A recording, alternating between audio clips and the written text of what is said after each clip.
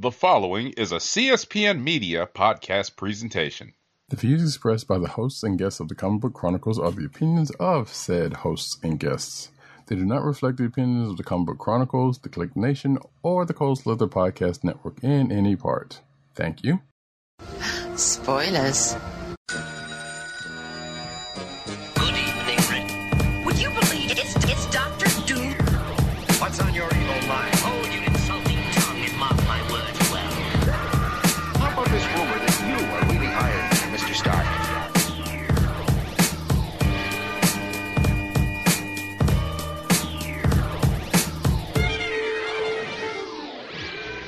And welcome to another exciting episode of the Comic Book Chronicles.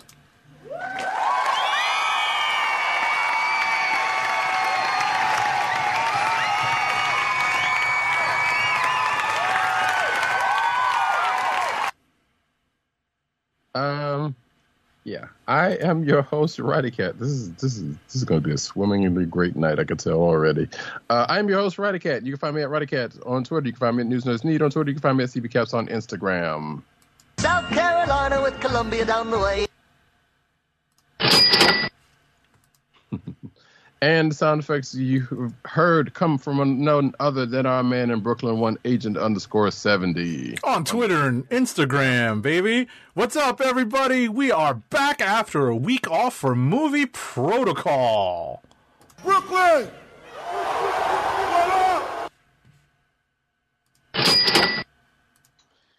Oh, this is going to be great, folks. 2 weeks, and this is great, I'll tell you. Anywho, yes, folks, we are back after after Movie Protocol. So we got 2 weeks worth of books and a lot of stuff to get into.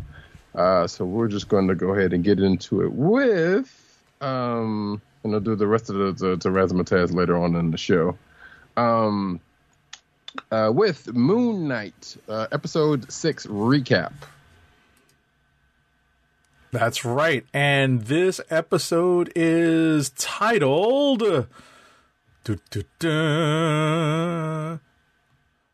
What is this episode titled? Because I'm scrolling. Gods and Monsters.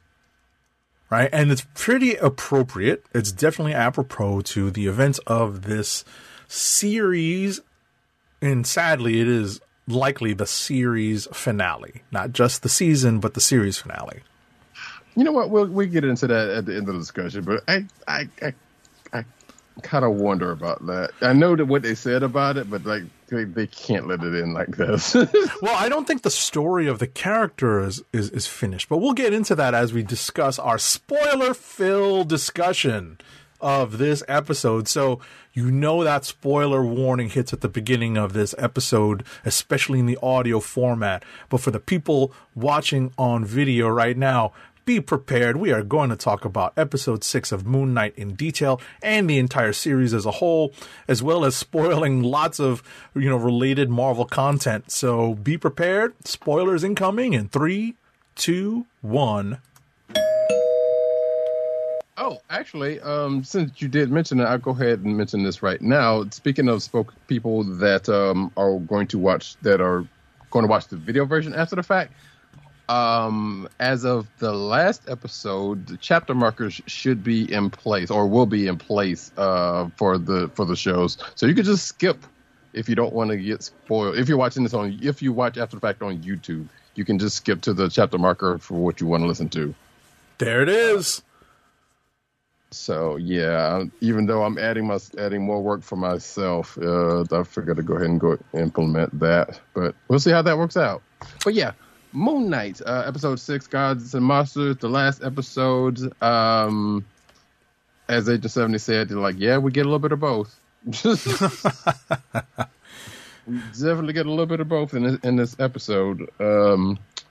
So let's see. Well, so basically, it picks up after. Wait. What does this say? Oh, their thing is they got a typo on their thing. That's crazy. Anyway, we're in the tomb. Mark's dead. Layla's in there trying to avenge Mark. I was about to say that's not a typo really, because remember episode 5 was all out of body. Well, yeah, I guess so. That's why they're saying that it's right. It's literally what Roddy Cat is referring to is, we're following a couple of sources for, to kind of keep our memories refreshed as we talk about this. And if you have not been keeping up, there's a bit of an out-of-body experience, an out-of-body story being told in episode 5. So we're basically going back to what happens at the end of episode 4, which is what we pick up on at the beginning of this episode. And we're in Alexander the Great's burial chamber. Not Ramatut's, but Alexander the Great. And Arthur Harrow and his minions, not Banana, but his minions are surrounding Mark Spector's body, and they're grabbing Amit's Ushabti from his pockets, and you can take it from there. Yeah, that happened, but he did leave, Harold did leave Mark with the scarab, thoughtfully, I guess, after just leaving Mark's body. You're thinking there's no further purpose for it. Sure. Because he got what he was looking for, so he doesn't really need it anymore. So just kind of placed it on his chest, which I want to say this real quick. That kind of brought the whole body thing kind of bothered me for a second. Because one, Mark got shot twice. There was no blood in the water. I'm just saying. Anyway, but Harrow and his crew leaves. I don't know why I want to call her Marlene now, because that's disrespectful. Layla comes up, kind of cries over Mark for like 5 seconds, and then takes the scarab and follows Harrow out. Weirdly enough, actually that was the weird part. We cut to Harrow and his crew leaving, and they get to a police checkpoint where Layla is hidden out in one of the Jeeps. Harrow apparently doesn't know this, but I guess why would he care at this point? Because he's got the power. Dun, Exactly. dun, dun, dun, dun.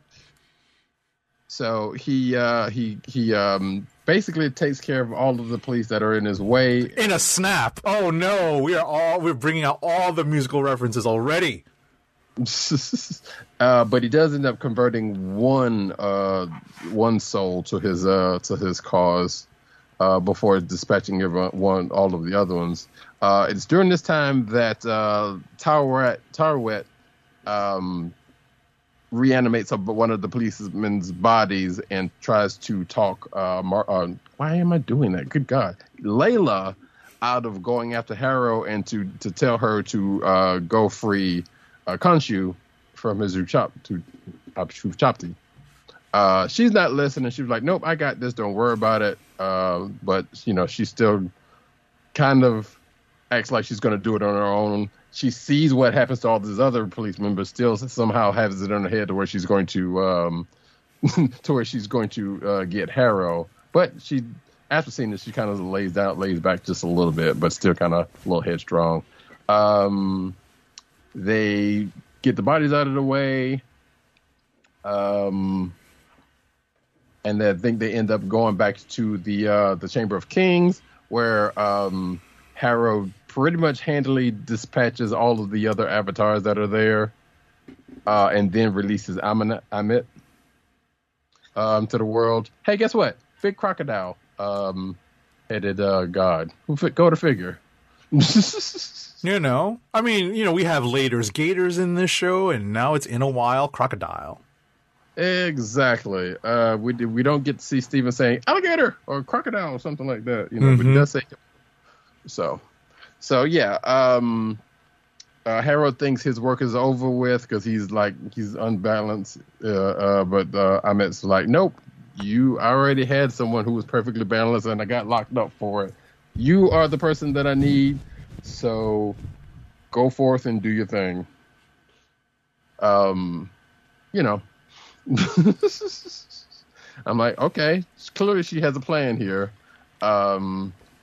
Which I guess, if you think about it, kind of like Khonshu, she knows that Harrow is not balanced, but, just like Khonshu with Mark, not necessarily makes them weak, but kind of makes them useful.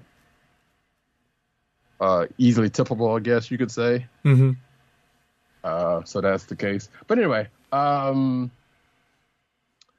believe, like I said, Layla sees all of this because she's stowed away with the crew. Then she kind of goes off to release Khonshu from his Ushabti, which he ends up doing. And of course, Khonshu, being who he is like, hey, why don't you come be my avatar? Mark's gone. I don't. He's gone. I need the avatar. Yeah, he's dead.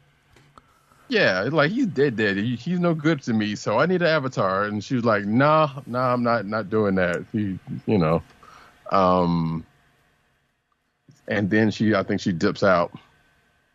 And they realize that I think she talks to one of the other avatars who happens to still be around, saying it's like, no, we don't have enough avatars to deal with this because that's what we need.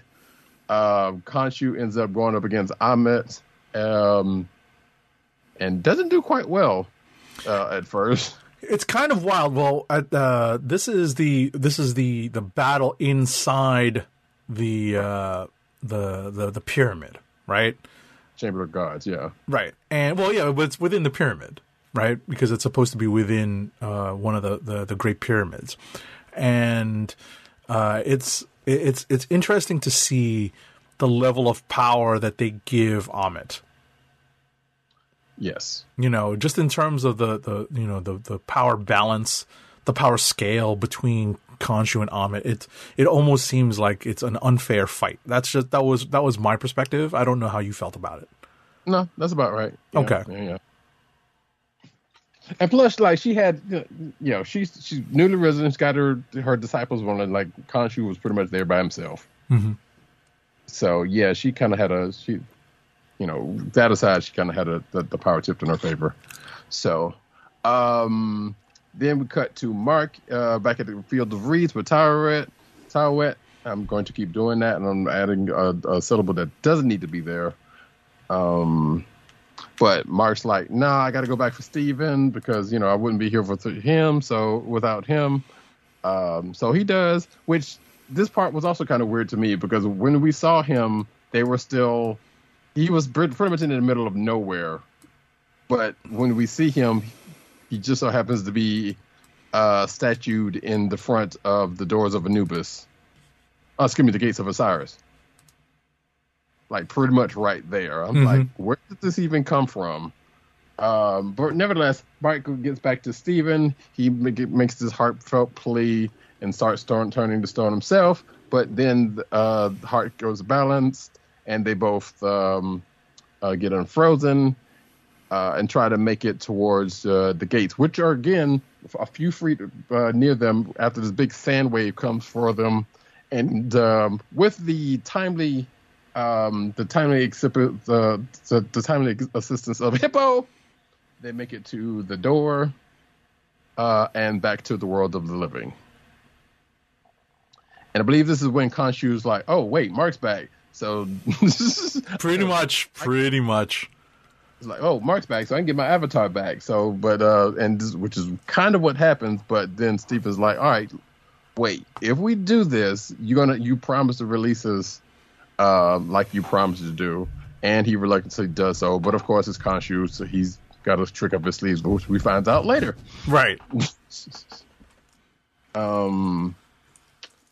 And I believe, is this where we come across? Let's see.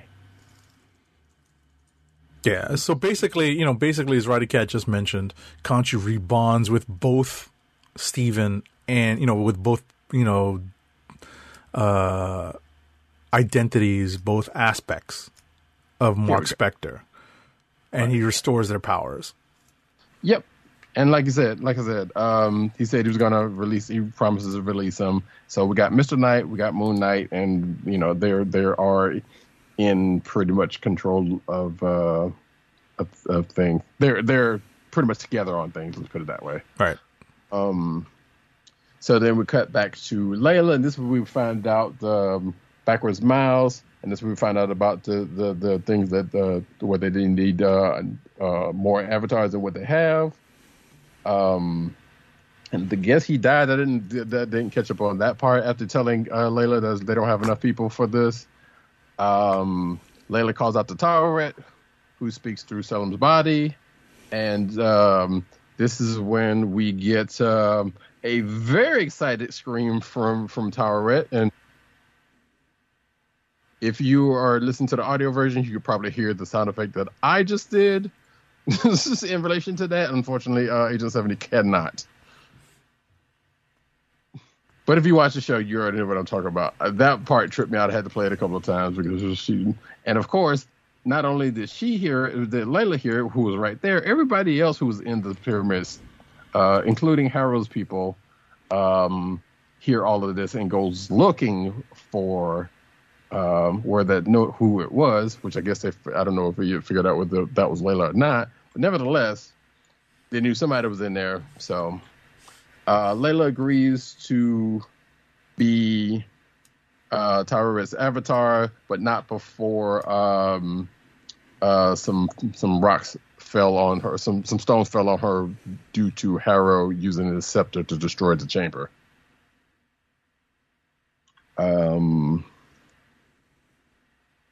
Let's see.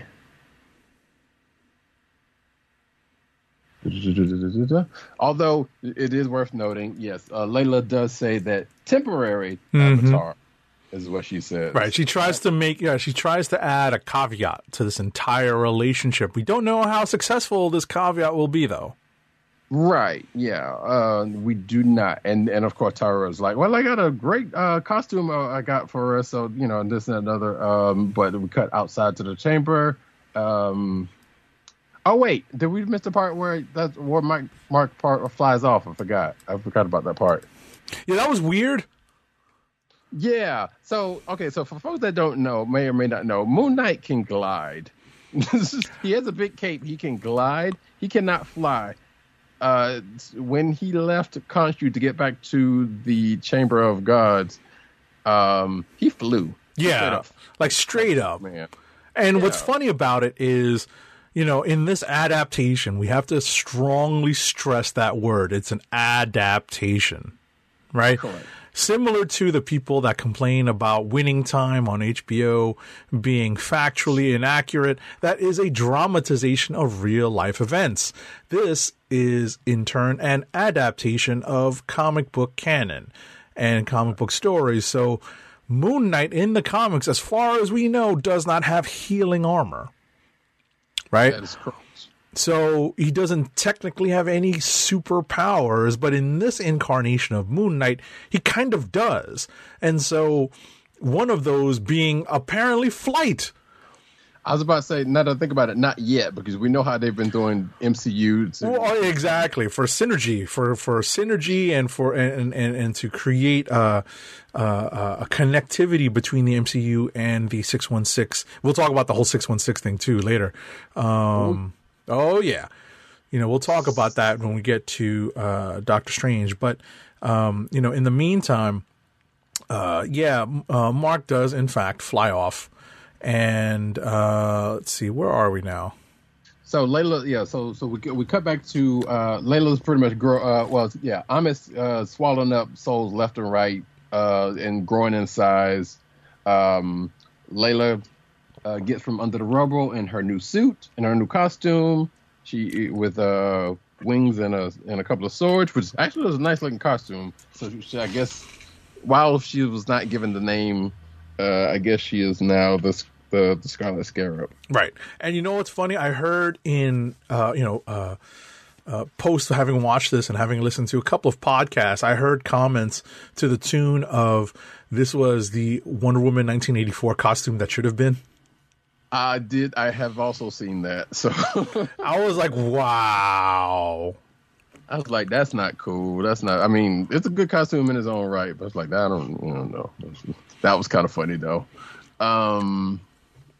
So it's nighttime. Like I said, Amit swallowing up souls left and right and growing in power. She's pretty much kaiju sized.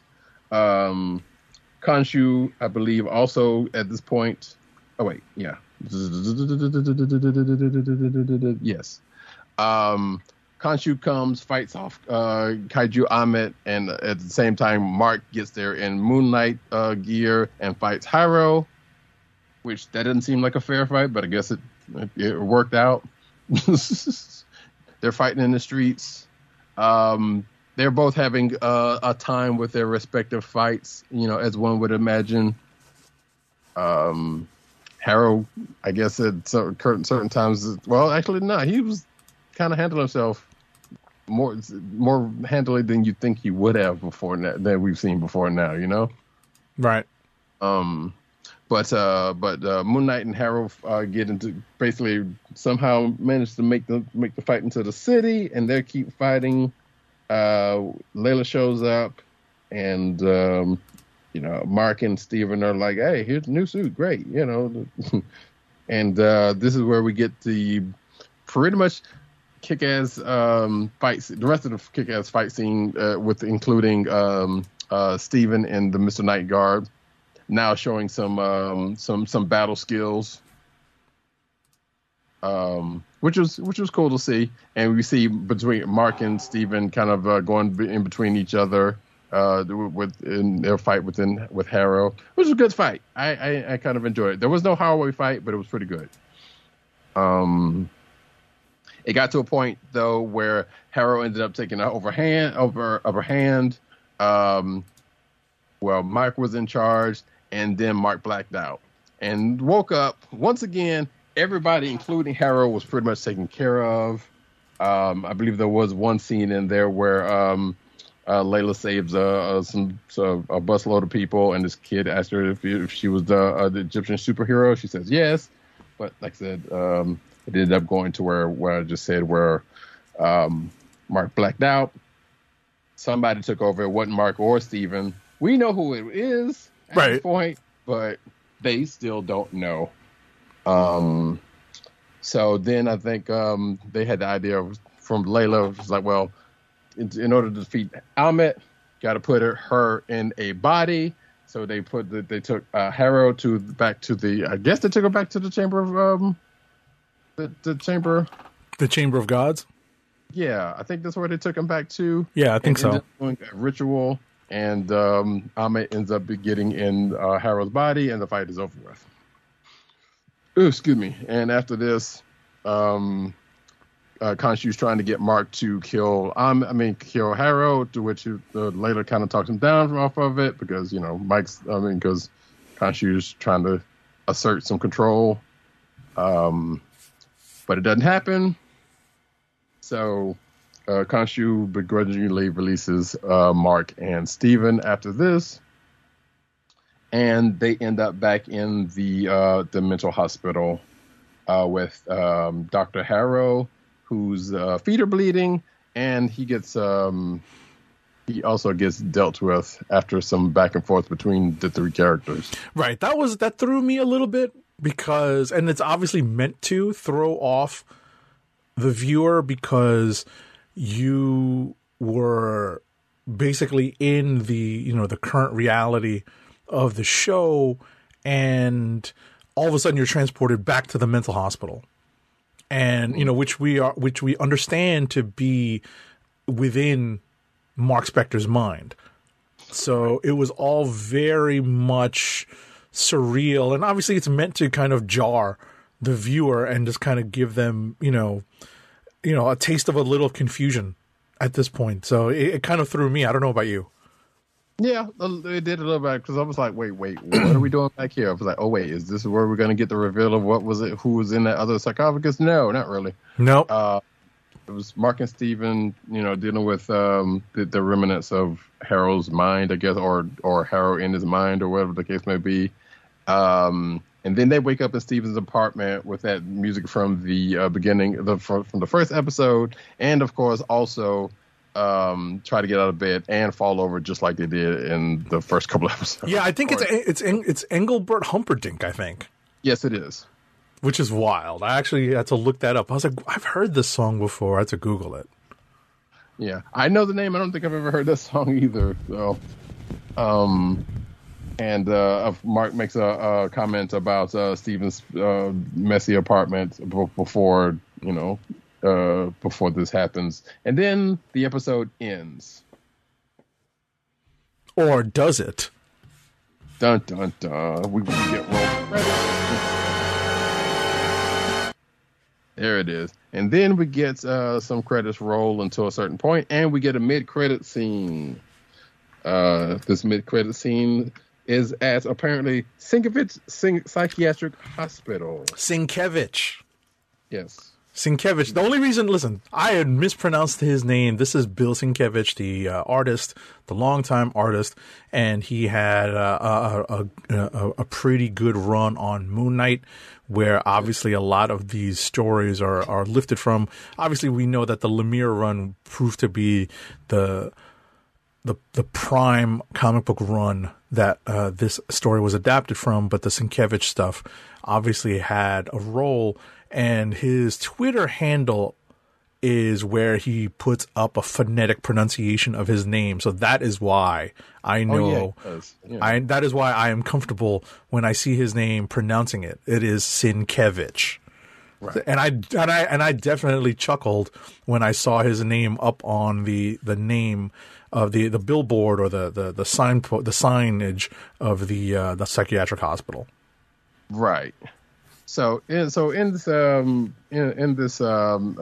credit scene or mid credit scene, I guess you could say, at the hospital, it's Harrow who's sedated and kind of like we saw Mark in the early episode. He knocks over a cup of sand or a cup of coffee. I thought it was a cup of. Somebody said it was a cup of sand. I was like, it was a cup of coffee. Though, regardless, it doesn't matter. Somebody with an accent comes and wheels him out. We never get to see the person's face, at least until the end of this, I believe in. He gets wheeled out into a stretch limo, which is the same stretch limo from the Lemire Smallwood run that Mr. Knight was rolling around in. And in the back of this limo, we see Khonshu. Actually, excuse me, Harold gets kind of tossed in the thing, and the wheelchair gets kind of kicked around, which is kind of funny. Right. I mean, not, but the scene itself was kind of funny, I should say, not the action. But like I said, in the back of the limo, Khonshu's talking to Harrow, and Harrow's like, "You can't touch me. You can't do anything about to me." And then and Khonshu's like, "Oh, really?" And then the window in the front rolls down, and we see one Jake Lockley with a gun and gives Harrow a two-piece. And what's funny is that when we say Jake Lockley, ladies and gentlemen listening to our show and viewing our show, if you don't know who that is, it is also Mark Spector, but it's another aspect of his dissociative identity disorder. Right. And we've had suspicions, right? We definitely have had, suspicious moments during the show. That's what Roddy Cat is alluding to, where it's definitely hinted at that Jake Lockley is taking over. And, again, this is an adaptation. So our understanding of the different aspects of Mark Spector's dissociative IDs don't necessarily translate the same way in this adaptation on Disney Plus. Where Stephen Grant, here is like a, kind of a wimpy dude, kind of a book smart guy, and Mark Spector is a mercenary, and Jake Lockley apparently is a psychopathic killer who speaks Spanish. Right. And I'm sitting here like, yeah, exactly. When in the comics, Jake Lockley was the cab driver. He was the one that was kind of, he had informants in the hood and whatnot. It's like he was kind of running around. He was basically Matches Malone, like he was for Bruce Wayne. Exactly. That is. Exactly. So it's definitely a twist on what we understand from the comics. So, so now that we're done, we can kind of touch on what Roddy Cat and I were talking about when we were discussing whether or not this is a series finale or simply a season finale. I have read that it is being described as a series finale, but that does not mean we're not going to get any more Moon Knight. Right. I suspect that we're going to get Moon Knight in either another Disney Plus show or guest starring in a movie. My gut says it's going to be on another Disney Plus show. I would agree with that, but I feel like they could. I mean, they clearly could make another season of it. Like Age of 7 said, yeah, they kind of built it as a one and done, and I don't know. Stranger things have happened. Let's put it this way: people didn't think Loki would get a season 2, but yet it is. Right. Although they announced the Loki season 2 relatively quickly. Right. But what I'm saying, but going into it, even coming out of it, until they announced it, like no one really thought the fact that would have warranted a season 2. Right. But like that's the case. This one, they were not even saying anything about that. So it was like, okay, if we get one, is what it is. But they've been pretty much saying, like Age of 7 said, it was like, yeah, this seems like getting the character shows us were, but might not, which is kind of a problem with me, because I'm sitting here like, so they're going to address that whole Jake Lockley thing in another story projects. Yeah. Listen, I'm still kind of processing how I feel about this show, because I've talked to some friends who were unhappy with it. And, they obviously complained about some of the writing, and obviously they complained about some of the same things that we did, like that whole bit about Khonshu and Mark not knowing how to present a halfway decent argument to the other avatars of the Egyptian gods when they're trying to argue against letting Harrow continue his evil deeds. And we're all like, what the hell was that? Right. So, but, I kind of struggle with how I feel about this show. Mm-hmm. It's kind of like we, as Marvel Comics fans, especially those of us who are somewhat familiar with the source material, I think we're kind of forgiving, and we kind of have a little bit more context when it comes to how we look at these shows. Whereas I think maybe the people who are unfamiliar with this show's source material maybe are looking at it with more of a critical eye than maybe we are. I can't say if that's for sure. Obviously, you have to look at it on a case by case basis. Everyone has a different opinion and carries a different set of history and circumstances into their viewings of these things. But I feel like, at least from my perspective, I'm still sort of on the fence with this, much like I am with a lot of the Moon Knight stuff that I read. I'm like, okay, it's not exactly take it or leave it. It's more like, oh okay. I'm not as affected by this as I am some of the other projects. Maybe there wasn't as much of a personal attachment to it, I was just happy we got to see him on the screen. This is one of those characters that's like, who would have thought this character would have had anything live action at all? Like, granted, some would say he's a close proximity to Batman, so it would probably be a little easier to do in that respect, but no, not really. I mean, there are characters that have received pushes over, say, like the last 25, 30 years, and we've seen Moon Knight carry his own book, for, several issues. We're not talking like a 6-issue run here. We're talking about like 10, 12, 20 issues here and there over the last few decades, let's say. And, it's not a character that does not have like stories to draw from. So it's not a giant surprise, but at the same time, yeah, this is like, we're getting into like, we're not talking about like C and D level characters. We're definitely going down into those areas. Right. I mean, and there's folks saying it was like, well, they could do Midnight Suns now because XYZ is starting to come together, which they could. Well, I wouldn't be mad at it. We need a proper ghostwriter, I guess, to either come back or. You know what's funny? You know what's funny about that? It's funny that you mentioned that, and obviously we're going to move on to Doctor Strange and the Multiverse of Madness in a moment. But I realized I had not watched any whatchamacallit? What is that YouTube thing where they do the trailer, the honest trailers? Yeah. Right. I had not watched any honest trailers in several months, and it turns out they did one for the two Ghost Rider, the two Nicolas Cage Ghost Rider movies. Yes, they did. And I watched it the other day. And, this is what happens when we're in between, when we have movie protocol folks and we don't record, we actually find ourselves with a little extra time to kind of muck around on the internet and watch other shows to boot.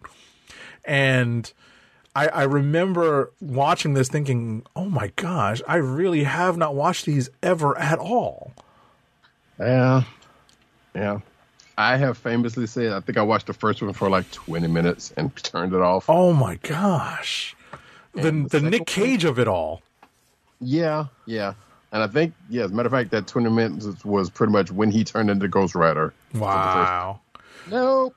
Wow. I mean, we've gotten Robbie Reyes on Agents of S.H.I.E.L.D., right? We did. And speaking of, Doctor Strange and the Multiverse of Madness, there is a chance that could be acknowledged sooner rather than later.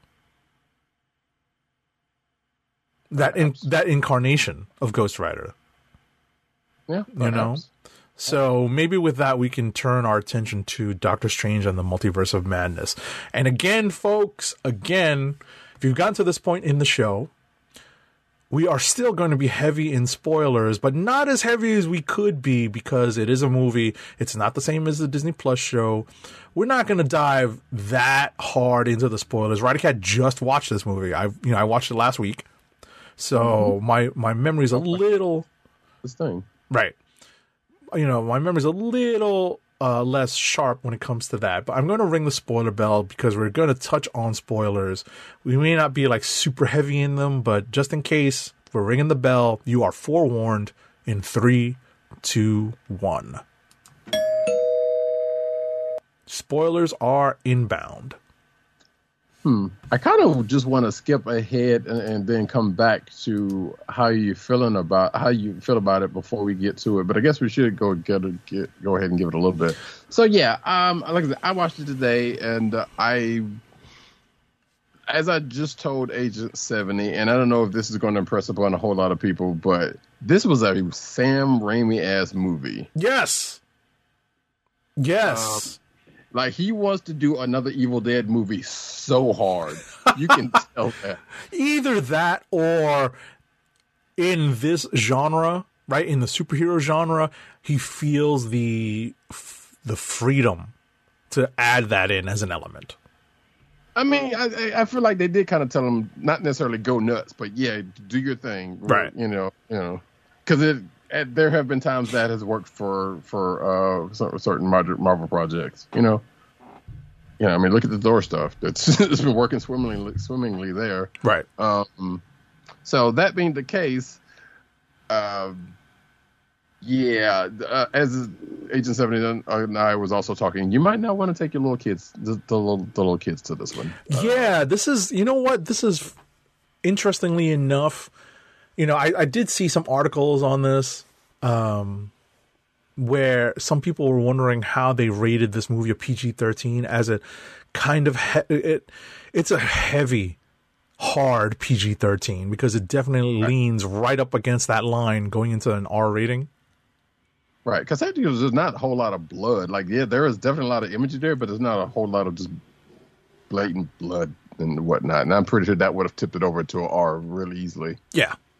Yeah, that's probably what the crew that I was with when we went to the movies essentially said the same thing. We were all kind of remarking on that, like, wow, that was actually really borderline R. Right. Yeah, from almost the beginning, because like there was the whole and there's some of this that has been on TV spots. Like, you see the America Chavez running through the city after being chased after by I'm going to call him Shumagurath. Even though that's not what his name is in the movie, I recognize that, but still, for licensing issues. Yes, exactly. But regardless, and of course, the scene with the bus gets split in half and this and that and other, and the way that creature gets dealt with, was like, wow, that's that's kind of on the gory side. Yeah, it's a little hard. Kind of on the gory side. I mean, we're not going to hit all the plot points, But I wanted to mention a couple things that are relatively plot related. So they do make mention of several artifacts in this movie that have proven to be very important in the Marvel comic book universe. Mm-hmm. Obviously, we saw the Wand of Watum in the first movie, or we heard about it, I think. It was shown, yes. Oh no, it was shown because I think didn't they show it and they let Mordo use it for like a brief second or something? Right. So in this, obviously, we've talked about this without the biggest condition that you have to follow going into this movie, which is to have watched WandaVision all the way through. That is the biggest condition that you have to. You don't have to watch What If. I thought you did, and I kind of, when I went in thinking that I needed to, I was like, oh man, I never made time to watch What If. You know, I was kind of worried. And then when I got through the movie, when I got through the movie, I was like, well, I didn't need to do that. It's a good thing I watched WandaVision all the way through. Right. I mean, it's true. You do not have to watch What If. However, there is a character from What If, technically from What If, that shows up. I mean, you know, kind of shows up. Right. Kind of. But getting back to what I was mentioning earlier about the artifacts, the Book of Vishanti plays a minor role in this. And when I say minor, I'm very surprised. I'm kind of like off put by the fact that I'm a comic book head. And I'm like, yo, what, you know, how are these books so fragile? Right. Well, I mean, they're old ass books. Right. And obviously the Darkhold is involved. That's what I meant to say, because I meant to add the Darkhold is an artifact that was revealed in the bulk of WandaVision, and now we've got it here playing a role in this movie, a fairly large role in this movie. And, you know, obviously these are magical tomes, you know, and they should be protected by spells. And I'm just like, is it that easy to wipe these things out? That's all I'm saying. That is all I'm saying. With that also, but I also thought about the fact that when they brought up in the movie that the one copy of the Darkhold that got burned up was a copy. I was like, okay, that kind of opens up the door to be like, well, maybe there's another copy, or I mean, granted, they may have technically they could have, with the way that the rest of the movie went, they could have also taken care of that, but. Also, we got multiverses involved, and we have found out that there are multiple copies in other multiverses implied anyway. So, regardless, that doesn't rule that book anything coming back out. It is also Marvel, where you know you can kind of gin up some kind of way. The thing that kind of struck me that. If you know enough about Doctor Strange, the Vishanti is a big thing that he calls upon a lot. Right. So, and I was sitting here as it was like, so then the part of the plot of the movie was they're trying to find the Book of the Vishanti, but is it for Vishanti? And I keep saying, almost was about to say Ashanti, because I think let's go Frank Avila or somebody out there did art. Yes. Book of the Ashanti on it. And I was like, okay, that's great. That's right. I did see that. That was funny. Yeah, but like I said, they were looking for the Book of Vishanti, which I'm sitting here like, part of me was like, wait, shouldn't he already know that? I mean, granted, he's not Sorcerer Supreme. They've made that point a couple of times in the course of this movie. But I'm sitting there like, you would think, and this is me going off the comic part of it, and not necessarily the MCU part of it. So I made my part. I made my do with that early on, but it was still like, he should know this already. Yeah, that was tough. You know, because it feels like the Book of Ashanti should be something that he can more easily access. Right. And you know, that was a big thing. That was a big thing. Yeah, I was going to ask you. This is a question I was going to ask you. Did it seem like they were tying America Chavez's powers to the Book of Vishanti? No.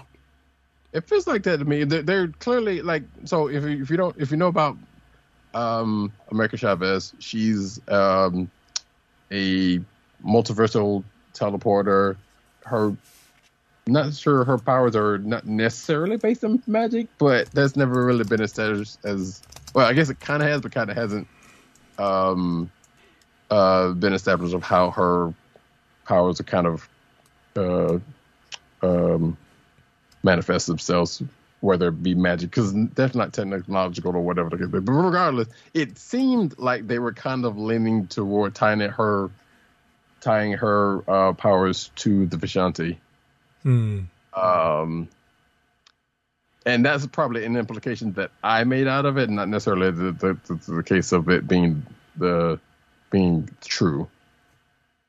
But I was kind of going through the movie. It's like, it's kind of seems like they're going that way with that. Now, because as we know in the MCU, things have come off other things. Like Captain Marvel's most of the stuff have come off of either the Infinity Stone, so they didn't do that, or as they have introduced in Doctor Strange, magic. Mm-hmm. So at this point, it could have gone one way or the other, but they pretty much introduced the one wild card here. Right. It was like a soft introduction to the character because we get an idea of what her powers are and where she comes from, but we don't know how she has her powers or the extent of her powers, right? And just in the comics, yeah, exactly. And I think that's probably a wise choice because it gives the character more room to grow in another project, most likely a Young Avengers project. So. So at least in that regard, I felt like they did her character well. They kept her to the sidelines for the most part as a secondary character to the story. Yeah. Again, as we've said, there's adaptation, and this adaptation was not bad. There was not enough stomping of portals for me. I gotcha. Right, because she couldn't control it at the beginning, so it's right. In the comics, most times you see America Chavez just stomping out a portal. Like we did see pretty much her do a kick into a portal, but they pretty much and she's like super strong and she can fly. Although they probably changed that I think they changed that in the comics now to be more in line to what they were doing here. Now that I'm thinking about it from the last couple times we've seen her. But regardless, the adaptation wasn't terrible. Gotcha. So how did you feel about? We're kind of glossing over the plot because it is, we don't want to necessarily spoil all the twists and turns. But how did you feel about Wanda and her motivation and her characterization? Because this is where I kind of struggled with it a little bit. And after listening to several podcasts in the wake of having watched it, I feel myself siding on that line, siding with that side of the criticism, because even though I understand from the comic book perspective that Wanda has a want, right? She wants some form of stable family, especially in this allegedly 616, right? We'll get to that too, right? Yes. We will get to that too. Allegedly, Quicksilver has been dead for a while now, right? Wanda is mostly alone, even though for whatever reason, like her Avengers teammates don't go and check on her. Maybe all the ones who cared are all dead. We don't know, right? Other than Hawkeye. Like, what's up with Hawkeye? He's too busy raising his family? What's up with that? I mean, yeah, actually. Yeah, that's probably the case. He was like, I don't know. And obviously Vision doesn't appear in this movie. That's another kind of weird thing. They're probably saving that for something else. Although I thought they would have saved it for this. Exactly. See, and that's the kind of thing which I was kind of leaning towards before the show. It was like they bring up so many. Well, not so many. That's a little overstated. But they bring up a couple of things, or at the very least, hint around a couple of things. That's like, okay, are they going to pick this up somewhere, or are they going to drop it here? And where are they going to? Where on earth are they going to do this if they did this stuff? Like, there's been so much stuff there's been a couple of things from WandaVision, I should say, including the Vision stuff. It's like, or where exactly are they going to bring that back up, if not here? And some of the things that they brought up here, like, okay, so is this going to be it, or are we going to see this somewhere else, and where and why? It starts to be the question on a couple of things. Right. Like they set up a Secret Wars, and that could be a thing that like we got Ant-Man coming up. They could extend that into that some kind of way and make that into more of that. But it's like they bring up. Spoiler alerts. They bring up. Well, if you haven't read the comic, you don't know whether it's a spoiler or not. But they basically bring up Secret Wars, the Hickman Secret Wars, with the incursions. And I'm sitting here like, okay, wait. So what are they going to do with this?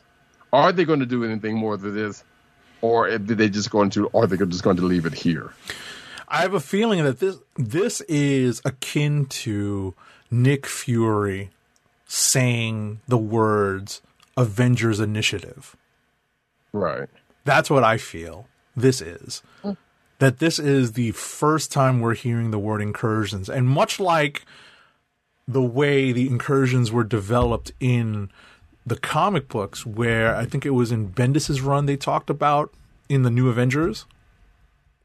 Wait, were there? Yeah, I think I want to say, or was it all Hickman's New Avengers? I want to say it's all Hickman, but I say that being the fact that I'm a little fuzzy on Bendis's run on the Avengers at this point. Right, I want to say they mentioned incursions early on, and it took them like 2 years to get to develop the Secret Wars, the Hickman Secret Wars. I mean, all Hickman. Excuse me. So, but I don't. Yeah, I'm not sure at this point. I mean, I'll start looking it up because I'm just kind of curious now, because I feel like it was on that it started under the watch of Bendis, but not the concept of the incursions. But I think they mentioned it. Sure. I mean, you could be. Like I said, I'm a little fuzzy on Bendis's run on the Avengers, so I don't know. But that being said, I did enjoy the fact that there's some other things that got brought up, and again, like Wonder Gore got brought up, right? And I'm sitting here like, wait, are they going to do something with this? Are we going to see Bova, High Evolutionary, any of that kind of stuff? Probably not. I mean, unless they do another season of WandaVision, maybe they'll do something there, maybe even not. But I at this point, I kind of doubt it. Well, based on how the movie ends, there may be a chance at that. I mean, there is, yes, because we don't know what happens to Wanda at the end of that. Presumably, we get a potential. Oh no, you're right. You're right. I'm sorry. It is Hickman that introduces it in his run of New Avengers. Yeah, that's what I figured. Yeah. My apologies. Only because that stuff starts to blend together after a while. Yeah, I mean, it could have been something that Hickman was like, oh yeah, Bendis did start, and then he just picked it up and ran with it. So I could have been, slightly off on that one myself. No, the incursion stuff definitely started with Hickman. It was the Illuminati stuff that started with Bendis. Yes. And that's another thing that gets brought up here. All right, talk about a natural transition there, folks.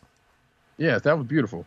So yes, and I mean, but if you've seen, well, again, you would have to know about who the Illuminati are and the fact, a fact that a couple of folks show up here.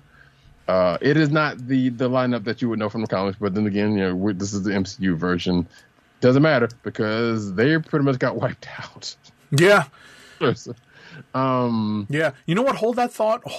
I just wanted to take a look at the upcoming MCU release schedule and see where they might start, because this is something that came up in some of the podcasts that I listened to and some of the discussion that I had with my crew that went to go see the movie last Thursday night.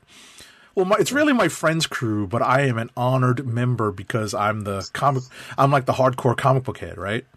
And so I bring the reference to everybody for comparison and for the discussion. So Thor: Love and Thunder is coming out soon. July 8th. That is soon.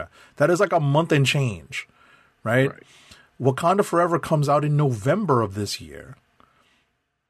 And Ant-Man and Wasp: Quantumania comes out in February. So if you think about it, it's not that far away. It just feels far away for us when it comes to, when these things are going to be released, Right. But on that, though, think about all of those movies. Now, granted, as we know from Marvel movies, there are subplots and other stuff that they kind of mix in. So even with what we know about all of those movies, and granted, probably the least of those we know about is the Black Panther movie. Right. But based on what we know right now, I can't see not much that I can think of coming out of Doctor Strange, even though Doctor Strange seemed like the one that was like, okay, this is going to blow up a whole lot of stuff. That's what it was. It felt like it was going into it. And technically, it could still. I mean, it opens up the door for some wider for some things. Right. But like, I can't really see much in Thor: Love and Thunder. But I was going to say Thor, I think, is the prime candidate. I think Thor is the prime candidate because they've already crossed over. The two sets of characters have already crossed over. True. Right? So that's why I think that is the prime candidate, because coming up is Ms. Marvel, right? On the Disney Plus side, right? Now that Moon Knight is wrapped. So we have Ms. Marvel, and then we have She-Hulk possibly coming out later on this year. Is that this year or that's next year? Has it been already confirmed for next year? I'm not sure. They definitely said it was going to be after Ms. Marvel. Right. So we don't know yet. Right. Yeah. But we're hoping for late this year. Right. Because Ms. Marvel is actually coming out soon too. Right. Ms. Marvel's coming out June 8th. That is less than a month away. Right? So we have a brief respite between now and the next Disney Plus show. But getting back to what we were saying is that, how they decide to tie all this stuff together, I feel like Thor is a prime candidate to have some element of Doctor Strange coming in and being mentioned. That's what I think. I mean, mentioned, yes, but I would argue that Ant-Man would be the bigger. Well, yeah, because of the concept of the multiverse. But that being, 2 movies away, it's a little tougher to, kind of. Right. No, listen, we're both thinking on the same wavelength. It's a more matter of where we think it's going to happen next. And I feel like they're going to bring some of it up in Thor. It just seems natural because they're, gods, space gods, aliens, however it is that they're looking to translate the Norse mythology into the MCU. So I just have this, I have this feeling that, we're going to get some sort of reference to it. And who knows, it might be part of how Ms. Marvel gets her powers. The whole multiversal part 2, Maybe. We don't know. But we don't know. Right, but getting back to now, I'm going to circle all the way back to what Roddy Cat was talking about with the Illuminati. Yes, and actually, speaking of Ms. Marvel, on that note, because I did not expect to see this character.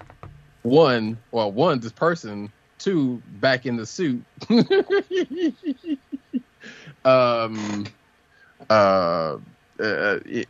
this movie. So who are we talking about? Lashana Lynch? No, I'm talking about Black Bolt. Yes! I told you it might happen. Didn't I tell you? You may have mentioned something. Did I not tell you that this was one of the things I hoped for? And I was just like, no way, is that him? And my buddy Malcolm was sitting next to me. He's like, that's him. And I said, no, let's wait for the credits just to confirm. When I saw the credits, I was like, oh my God, they brought Anson Mount back. Holy cow. Obviously, they sent him out on a terrible note. No pun intended. But right, seriously. Hold on. Let me get that in. But in all seriousness, that was awesome. You go ahead. Yeah, it was great. But at the same time, multiverse. So right. No, listen. None of the so bottom line is they bring in a whole bunch of cameo appearances for these characters that we do not expect, and surprisingly were kept under wraps. Right. Like, were you not shocked? Were you not shocked that they actually seemed like they were trolling us? That they put John Krasinski into the Fantastic Four costume as Reed Richards. They very much were. Because there was speculations and rumors and this and that and other. And like you said, trolling. It's like I did not. I was actually truly shocked when I saw him. I was like, oh shit, they did. Yeah, for real. No, listen. Opening night, like I don't know how you avoided it. Opening night, you should have heard the gasps right? My theater wasn't even like completely full. We were like, let's say like 80% full, maybe like a little higher than that, but not 90 or close to 100. Right? It's opening night. It's a smaller theater. We're not like in an IMAX showing, right? And we're not in what the moving chair showing, right? I forget what that's called. D-Box? Yeah, something like that. RDX or something like that. Yeah. Something like that. And, but the gasps, the audible gasp when you see him on the screen, because everyone knows that Patrick Stewart's going to be there. And the best part about that is he comes out in the yellow chair. Everyone associates that with the animated series. And they played the music. Yes!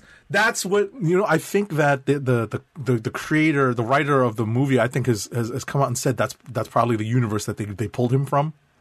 Yeah. I mean, it would, hey, of course. Yeah, that makes sense. And what's funny is, like I heard the music, I'm like, that can't be the music. You gotta be kidding me. That can't be the music. And it was. Oh, yes. I saw him on the chair. I was like, oh shit, they pulled X-Men 97. And the music popped in and I was like, oh, yes. And you're not singing the Whitney Houston song, whatever you want from me. Right. And, but then, they bring out Lashana Lynch, standing in, like as her universe as Captain Marvel, or that particular universe as Captain Marvel. Right. Yeah. Marie Rambeau. Mm-hmm. And they have, Anson Mount as Black Bolt in the full regalia, with the tuning fork on his head. Right? And they even make a joke about it. Yes, they did. And they have John Krasinski in the Reed Richards, a version of the FF costume. And I was the recent one actually. And I honestly was just looking up at the screen like I can't believe what I'm looking at. Mm-hmm. And of course, Haley Atwell as Captain Carter. Yes. Which I was like, all right, I was glad to see her, even though, man, I saw that coming. There was two things I saw coming from when they. I was like, okay, I know how this person's gonna get it. I know how this person's gonna get it, and I know how this person's gonna get it. And sure enough, that's what happened. The worst part is that, they were all they all underestimated Wanda. Right? I'm like, wait, there's no Wanda in your universe? Like, you don't know how powerful this lady is? Right.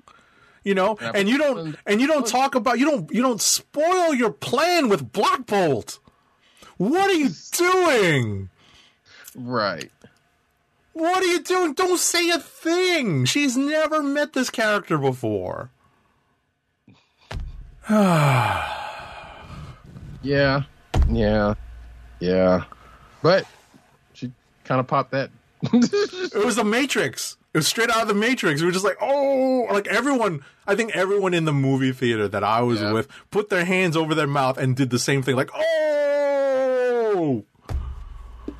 And popped them like a bubble. Oh my gosh. Yeah. So disrespectful. I mean, I'm a Black Bolt stan. Like I'm a big fan of the character. And, I'm a big fan of it's an Eisner Award winning run. Remember, I talked about it like every week that it was out, every month that it was out. I mentioned that Black Bolt series that Saladin Ahmed did with Christian Ward, I think did the art. It was. And, I love that series. That was such a good series. And I wish that they would. Right. No, what I was going to say is I hope that this reappearance and reintegration of Black Bolt into the MCU leaves the door open to bring the character back. Sorry. Go ahead. That's it. Just leaves the door open. Like Bruno Mars and Anderson .Paak said, just leave the door open. Nice. So, and I thought about that going back to the Miss Marvel thing, because we know Marvel has been, ever since they bought Fox, they've been sweeping Inhumans under the rug. Let's face it, that whole Inhumans thing didn't pan out. Even in the comics side, the X-Men are back and mutants are back and all that kind of good in a big way. Seeing Black Bolt, it's like, okay, so Inhumans now. We know Inhumans are around. This is also one of those things I'm sitting here like, okay, are they going to bring this back up again? And in what way? Like, is it going to be in relation to Miss Marvel, like in the comic books, or is it going to be a thing that they just drop here and then humans are just like, well, here you go, you got Black Bolt here, and you'll never see any of the other ones or him again. Right. We don't know. There's just no way to know. There is no way to know unless they announce like an Inhumans project, which they won't, because they know that it's like radioactive. At this point. Because here's the thing. We have the internet, right? And there's just so much on the internet about how bad Inhumans was, is that they can't bring back a solo Inhumans project. They're going to just integrate these characters where they can, Assuming they even attempt to do that. Right. I was just happy to see Black Bolt in the full regalia. I was like, I can't believe this. I just want Lockjaw. Can you put Lockjaw in the Ms. Marvel show? Because that's where he belongs. He's a good boy. He's a very good boy.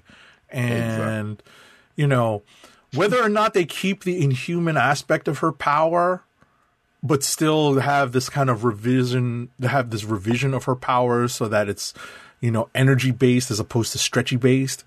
Right. She's basically Quasar. Yeah, we don't know if she's Quasar, though. Well, I mean... we don't know if she's wielding, like, quantum bands or if that's, like, an internal power. We just don't know. No, we don't, but it seems to be leaning that way with what we have seen so far, but we do not know. So right. We're still I'm going to choose... Right, I'm going to choose to just, wait and not speculate on that one. I did read that Sana Amanat as a consulting producer on this, and also spoke to G. Willow Wilson on this about how they had to adapt the powers, and revise her and revise her powers. I'm talking about Kamala Khan's powers for the MCU, and they listen. If those creators, if the creators who were right at the forefront at the inception of this character at Jump Street, if they're okay with it, we should be too. I agree with that, and I trust both of them, and I agree with that. But I'm also thinking Larry Hama signed up on that Snake Eyes movie. Different thing. Yeah. But I'm just saying, that's just because the creators, the co-creators kind of signed off on the thing, that doesn't necessarily mean that, the decisions were great decisions. Again, I trust them, so I'm not saying that they would make a bad decision, and the character is that baby, and I would trust whatever they signed off on is probably good, and I will be fine with it regardless. Yeah. So still, right, but just getting back to what we were talking about with the Illuminati, right? Unfortunately, they do all get murked. They get whacked. There's whatever slang term that you have for sleeping with the fishes. That's essentially what happens to the Illuminati, and Wanda, not even at her peak, because she's not even like fully powered by the Darkhold at this point, is just totally whacking them, like waxing the floor with them.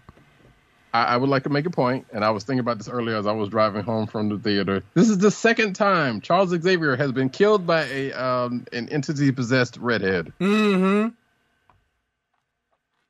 I'm just saying. Mm-hmm. The same Charles, well, technically the quote-unquote same Charles Xavier. Right. That's funny. You're like, damn, man. That's funny. Got it out for him. That's funny. I was about to say, I read somewhere that Patrick Stewart is open to doing more Professor X. I'm like, does he have bills that he needs to pay? Well, he must. He's just busy. He's just busy working because he's got Picard. I actually finished the second season of Picard.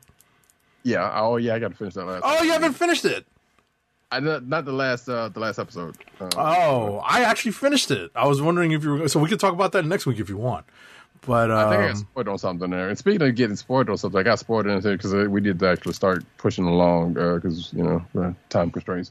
But I think I got spoiled on something on Picard in that last episode, which I kind of figured, given what we know what this next season is going to be, who's going to show up in the next season, so that makes sense. Anyway, gotcha. No, I get that. Yeah, I think you know what I'm talking about. But back to Doctor Strange, though. I guess we'll probably get into something else. But what do you think about the film? Are you still? I mean, you've had more time to process it than I have. Right. And I might be able to help you out with your, with your lines of thinking. It was kind of weird. Well, let me tell you some of the good things that I thought. One, I really liked the fact that they gave Christine Palmer, aka Rachel McAdams, more to do in this movie. Yeah. They made her an active participant. Yeah, and look at her with the red hair too. Yeah, not exactly in the same role that she was in, but it was nice to see that.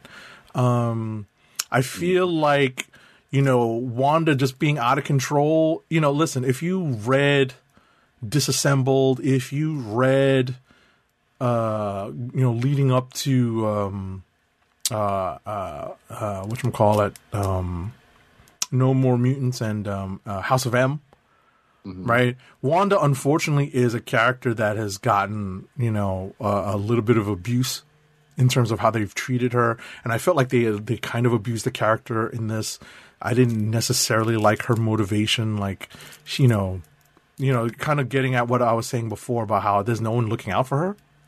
Like, she has no friends. It's just her. And she's like alone with her thoughts, and being alone with your thoughts for that long, it's kind of tough to figure out the timeline here, but between the end of Endgame and WandaVision is supposed to be only like less than a year. It's like half a year.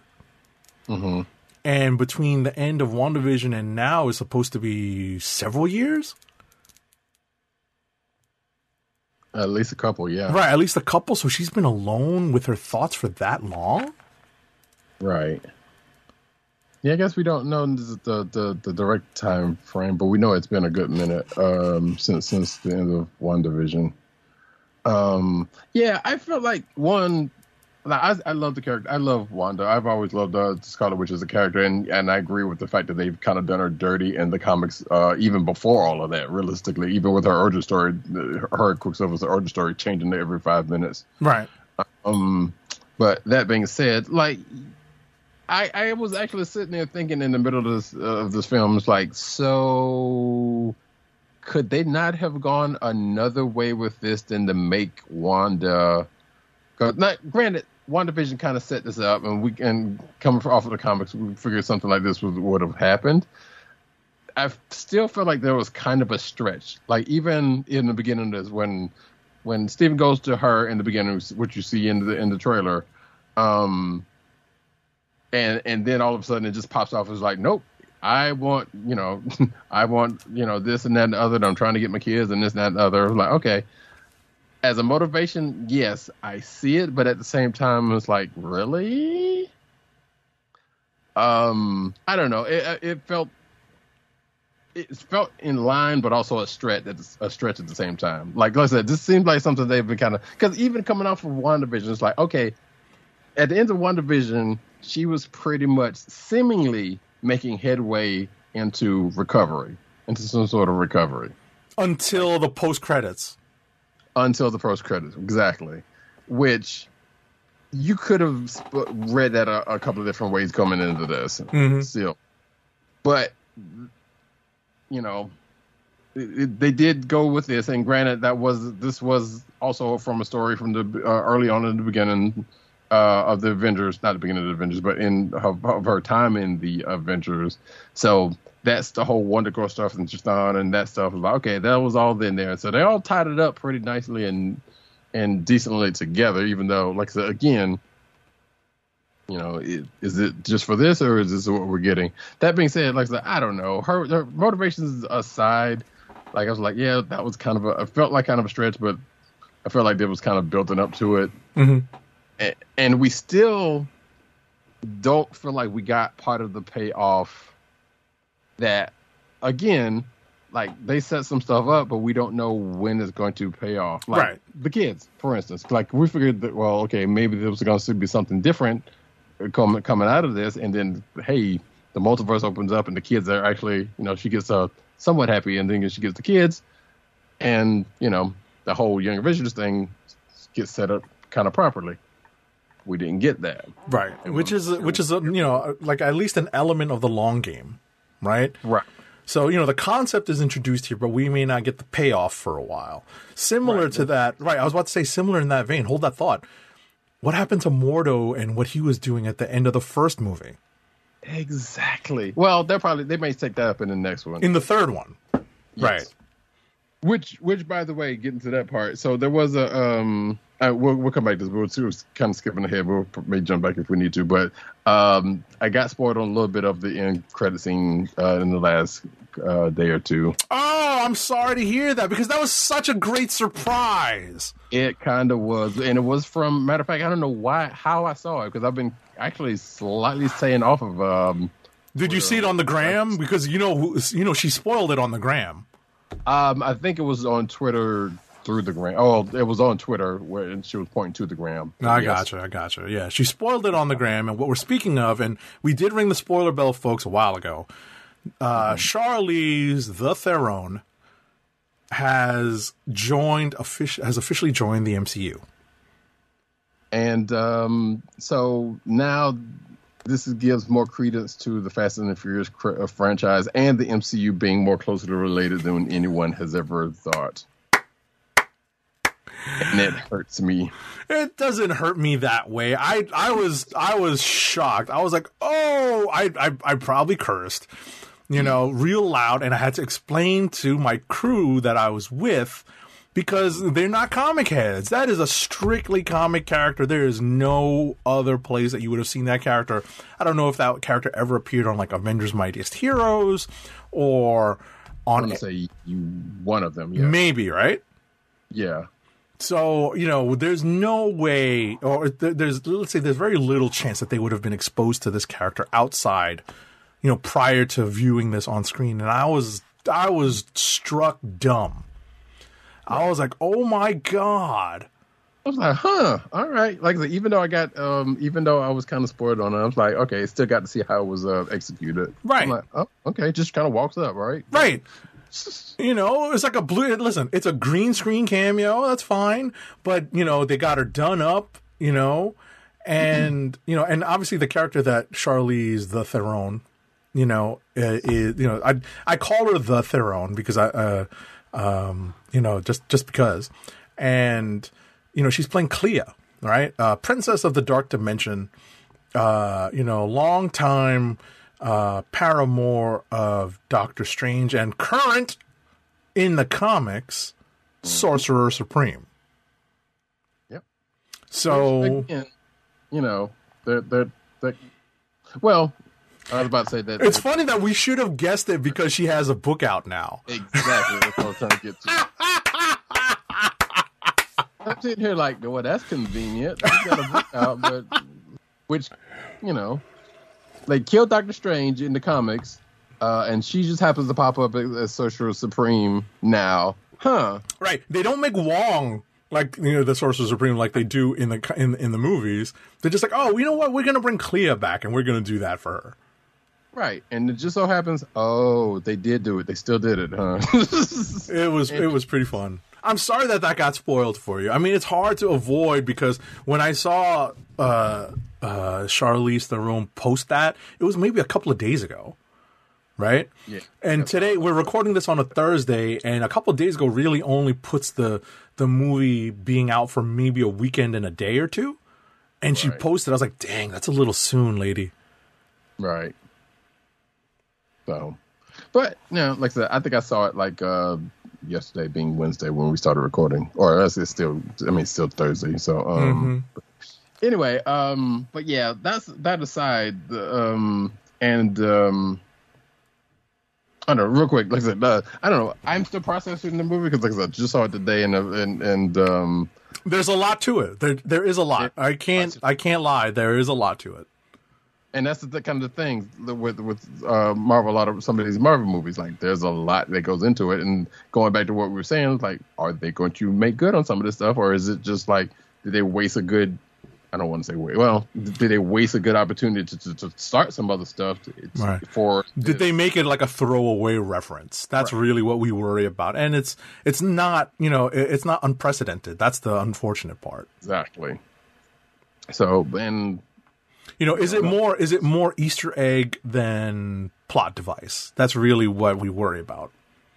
Exactly. Now, granted, they've been doing more Easter eggs in the shows than, and some of the bigger stuff in the movies, but they are not prone. They're not above just kind of throwing away stuff in the movie that could have been something. Mm-hmm. Like I said, they kind of set up Secret Wars. That one could probably be. I'm pretty sure that one. Yeah, I'm pretty sure that incursion stuff. That's going to be here to stay. I think this is the movie that starts to set up where they're going. It's just that if you're not familiar with that, you're not 100% sure. Right. But but stuff along with that, like, okay, so what are we doing here? Where are we going with this? Yeah, I mean, it's the multiverse, right? Right. Like what I was telling the crew is that, and I had to remind them that Doctor Strange was supposed to come before Spidey, right? So they had to reshoot a little bit of Doctor Strange to accommodate that. And, they do make just a passing reference to Spidey at the beginning of the movie. And, some of the people I was with were disappointed. They thought it would have tied in more closely. I'm like, but that's Sony. Yeah, and I would agree with that. But again, like you just said, it is Sony, and I felt like in a way or two, that Spidey movie kind of blown out the multiverse a little bit better than this movie did. Because of the order that I think they were introduced. I think they would have been or should have been introduced. I think that just couldn't be helped. Right. But I think that if you just take them together as a whole, as a way of introducing the concept, I think together they work out okay. In that now that we have the concept of the multiverse, now we have the concept of incursions, right? And I think the concept of incursions was already established in No Way Home, but did not have the name because they did not want to put it in a Sony movie. I think that's what the Mysterio stuff, where he was, yeah. Well, kind of the Mysterio stuff, but kind of just the concept of all these realities coming in. Right. And bouncing off. I think that, you kind of have to take a look at the concept of the multiverses colliding as a whole and then put the terminology of incursion into the Marvel movie so they don't drop it in the Sony movie. Right. So I think that now that you take them together, the two of those movies together, you throw in the concept of incursion, now you can move forward. And all of that stuff can start leading to Secret Wars. I think that's the roadmap we're on. It's just harder to comprehend because we don't have that easy connective tissue of a SHIELD agent, a SHIELD organization gathering people together. Right. Or some of the other aspects that we would know coming into the Secret Wars. Right. This is even more comic booky than ever, to be honest. They are absolutely, this is like back, I hate to use Crisis on Infinite Earths as a reference, but the very first hint of Crisis on Infinite Earths happened in the pages of New Teen Titans. And when I was a kid, I did not understand what was going on. It was a brief, like 2 or 3 panel aside that Wolfman and Perez put into New Teen Titans to kind of tease I think it was the Anti-Monitor. Gotcha. Right? And this is the epitome of the long game, and just as we were talking about before about how Hickman introduced the concept of incursions, it took them like 30 issues, like close to 2 years to execute the Secret Wars, to get to the point where they could start executing the Secret War story. So the thing about it built up lovely though. Right. Right. So we have to be patient. We have to see how this builds up across these next several MCU projects, Disney Plus and movie projects. Mm-hmm. All right, that's been saying. I feel like we will probably come back to Doctor Strange in some kind of way, probably next week. Who knows? And I'm sure that there's going to be some articles or whatnot. But we need to move on. I had one or two things I wanted to ask you because it is so fresh in your mind, and I'm sorry that we are running long, so we're going to keep things moving at a quicker pace once we finish this. What did you think of the third eye stuff? Yeah. See, that's again. I was like, okay, I see it. Like with the whole thing with the dark hole, and like, where is that going? What is that supposed to be? Like, okay, this is technically that's going into his next movie. I assume that's going to play in that some way. But I'm like, I don't know though, because and it also was weird because like if you think about it, our older Doctor Strange comics had the third eye. Had him using the third eye with the eye of... Well, no, I was about to say, that's the classic use of the eye of Agamotto, or Agamotto, the way they pronounce it in the in the MCU, right? The classic use of the eye of Agamotto is that he opens the lid and the eye affixes itself magically to his forehead so that he can see illusions, he can do this, that, like whatever the author, the writer needed him to do, the eye could help him do, right? So I'm like looking at this, I'm like, that's creepy, but that's not the way the third eye is supposed to manifest. What is going on? And then they have the eye, right? They have the eye like when he's opening the whatchamacallit, the safe. Right. Oh, yeah. Right. So he uses the eye to do something. So there's still some magic in the eye, right? But he doesn't use it to manifest the actual third eye. I'm like, come on, this is natural. And so they basically tied the third eye to his use of the dark hole. Right. And I'm sitting here like, that part I kind of had a problem with. Because what we just said, like, okay, we know the classic use of the eye, the third eye being there, and I'm saying like, wait, so you're testing this, and the dark hole's been quote unquote dealt with for so and so. So what are you going to do with this now? Right. Yeah, it was kind of weird, and it was good to see the eye still being used in some form, right? Yeah. So that was cool, but at the same time, it was like, yeah, we never got and that was the thing that made me think about it. And it was like, wait a minute, we've had the eye all this time. He's never used it in that way, and all of a sudden, poop, third eye shows up because of his use of the dark hole. And I'm like, that's I don't know, what are we doing with this? Right, and we're just hoping that this is something that is more something that'll be explained in the third movie. We just have to be patient. Hopefully, we'll see. You said you had something else to ask me, or no? I think that was the bulk of it. Okay. Just that. I was just curious to hear what you had to say about that. And there are two interrelated things about I think that's what it was. The eye, the third eye from the Darkhold, and the actual use of the eye of Agamotto, because it's not just there to clasp together his cloak. It is supposed to function still. So we know that, obviously its primary function was to house the Time Stone, but in the comics it has so much more. Right. And it took 2 movies and the Darkhold to get to it to be to be shown right in a reasonable way, but it's still not used in the same way. So I don't know. That's weird. Something else I was going to say, but I don't remember what it is at this point. Yeah. Oh. So I know people this is the last thing is that we can move on, but this is just kind of a throwaway. But Bruce Campbell, obviously, the Sam Raimi staple, shows up in the movie, and it got me thinking.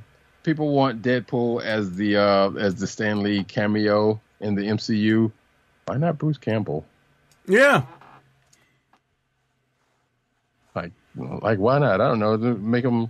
I don't know. He probably could have been a Cable or something. I don't know. But they go ahead and give it to Bruce. That man's he's earned it. Listen, you know what? It wouldn't be a terrible thing. Yeah. So, I don't know. I for the most part, I can safely say that I kind of I did enjoy the movie, but at the same time, I'm like, there's some processing I still need to do. I don't know if I would go back and watch it again. I don't know if this is something that I would watch in the theaters again. It's something I would watch. I would definitely, as soon as it hits Disney Plus, I'll watch it again. Yeah. or physical, one of the two, whichever. Well, it'll hit Disney Plus first, but regardless, yeah. So, especially in line with what will probably be out by the time it hits streaming. Mm-hmm. So, but yeah, it's out there. Doctor Strange's mom, catch it. We're gonna move on to books really, really quickly. Yes, we've spent a good hour on this almost. That's pretty great.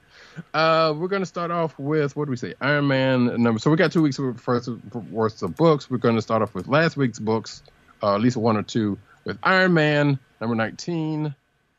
And the creative team on this is, the book is written by Christopher Cantwell, with art by Cafu, colors by Frank Darmada, and letters by VC's Joe Caramagna. So I will tell you that I dropped this book from my physical pull list during this run.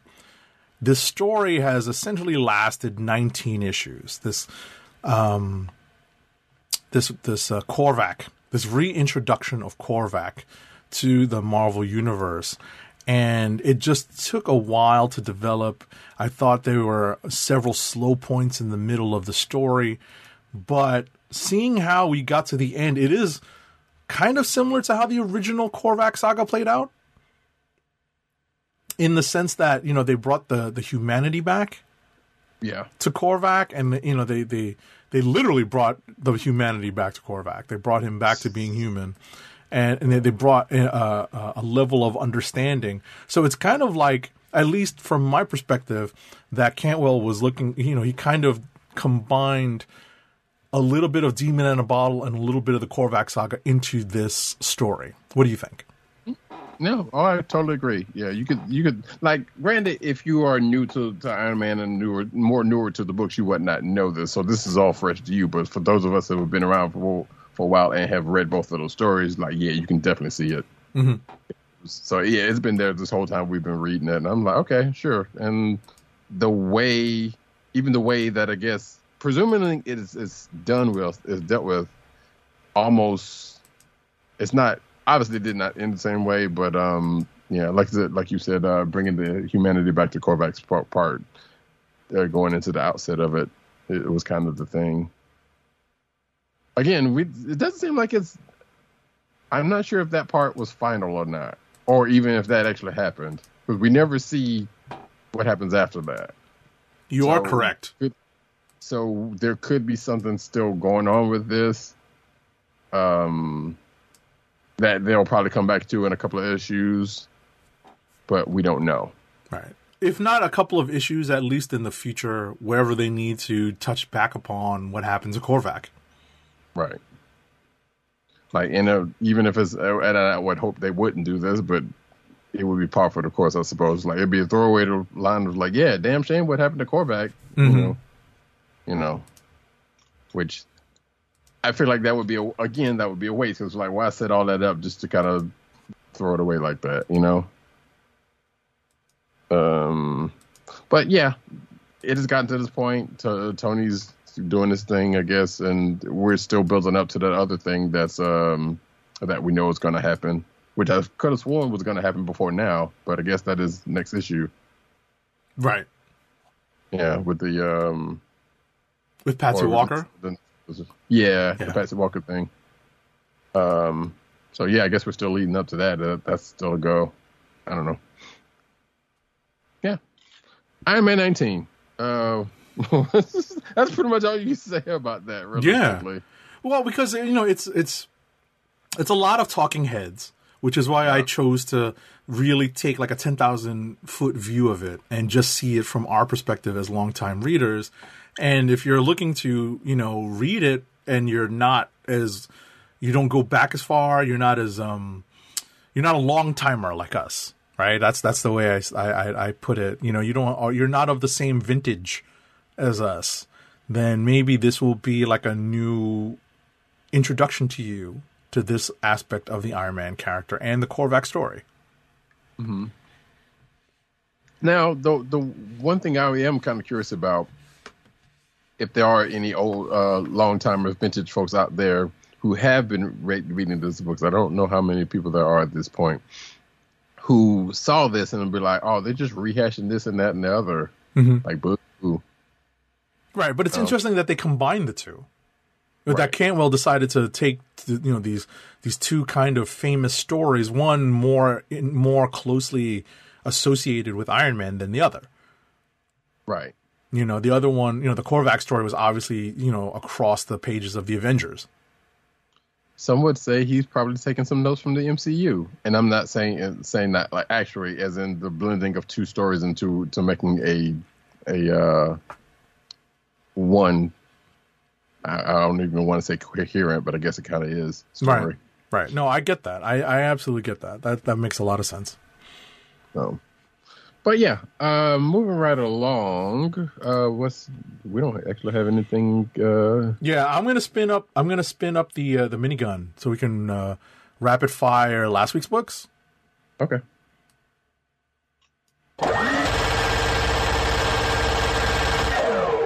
Sorry, Jesse. I ain't got time to bleed. Flashpoint Beyond, number 1 of 6. So I decided to read this. This is written by Jeff Johns and Jeremy Adams and Tim Sheridan, with art by Germanico Michael Janin, colors by Romulo Fajardo Jr. and Jordi Belair, with letters by Rob Lee. So yeah, if you're familiar with the Flashpoint story, I'm only vaguely familiar with it. I actually watched the DC animated version, which is, apparently a pretty good adaptation of it. And so this takes that to, another point in time. It's not exactly a continuation, but it's more of a beyond, as it were. Because that's what DC does. Yeah. If it's not a... Say again? The Marvel has done similar. Yeah. If it's not a crisis, it's a flashpoint. Yeah. Right? Yeah. So, that's what this is. And... they're going to bring in some hyper time. That's where the book ends. There's a tease that there's a death in hyper time. And, Barry Allen is involved here. There's a whole bunch of stuff going on. So, yeah, that's what that is. And last for me, and I'm surprised that Roddy Cat did not read this, is Avengers Forever number 5. It's written by Jason Aaron with art by Jim Toe, colors by Guru EFX, and letters by VC's Corey Pettit. I don't remember if I read 4. That's why I didn't read it. Ah, I see.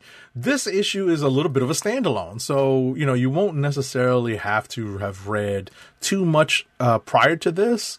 But this issue focuses upon, there's a council of everything in the Marvel Universe. There's a council of Mephistos or a league of Mephistos. What did they call them in the pages of Avengers?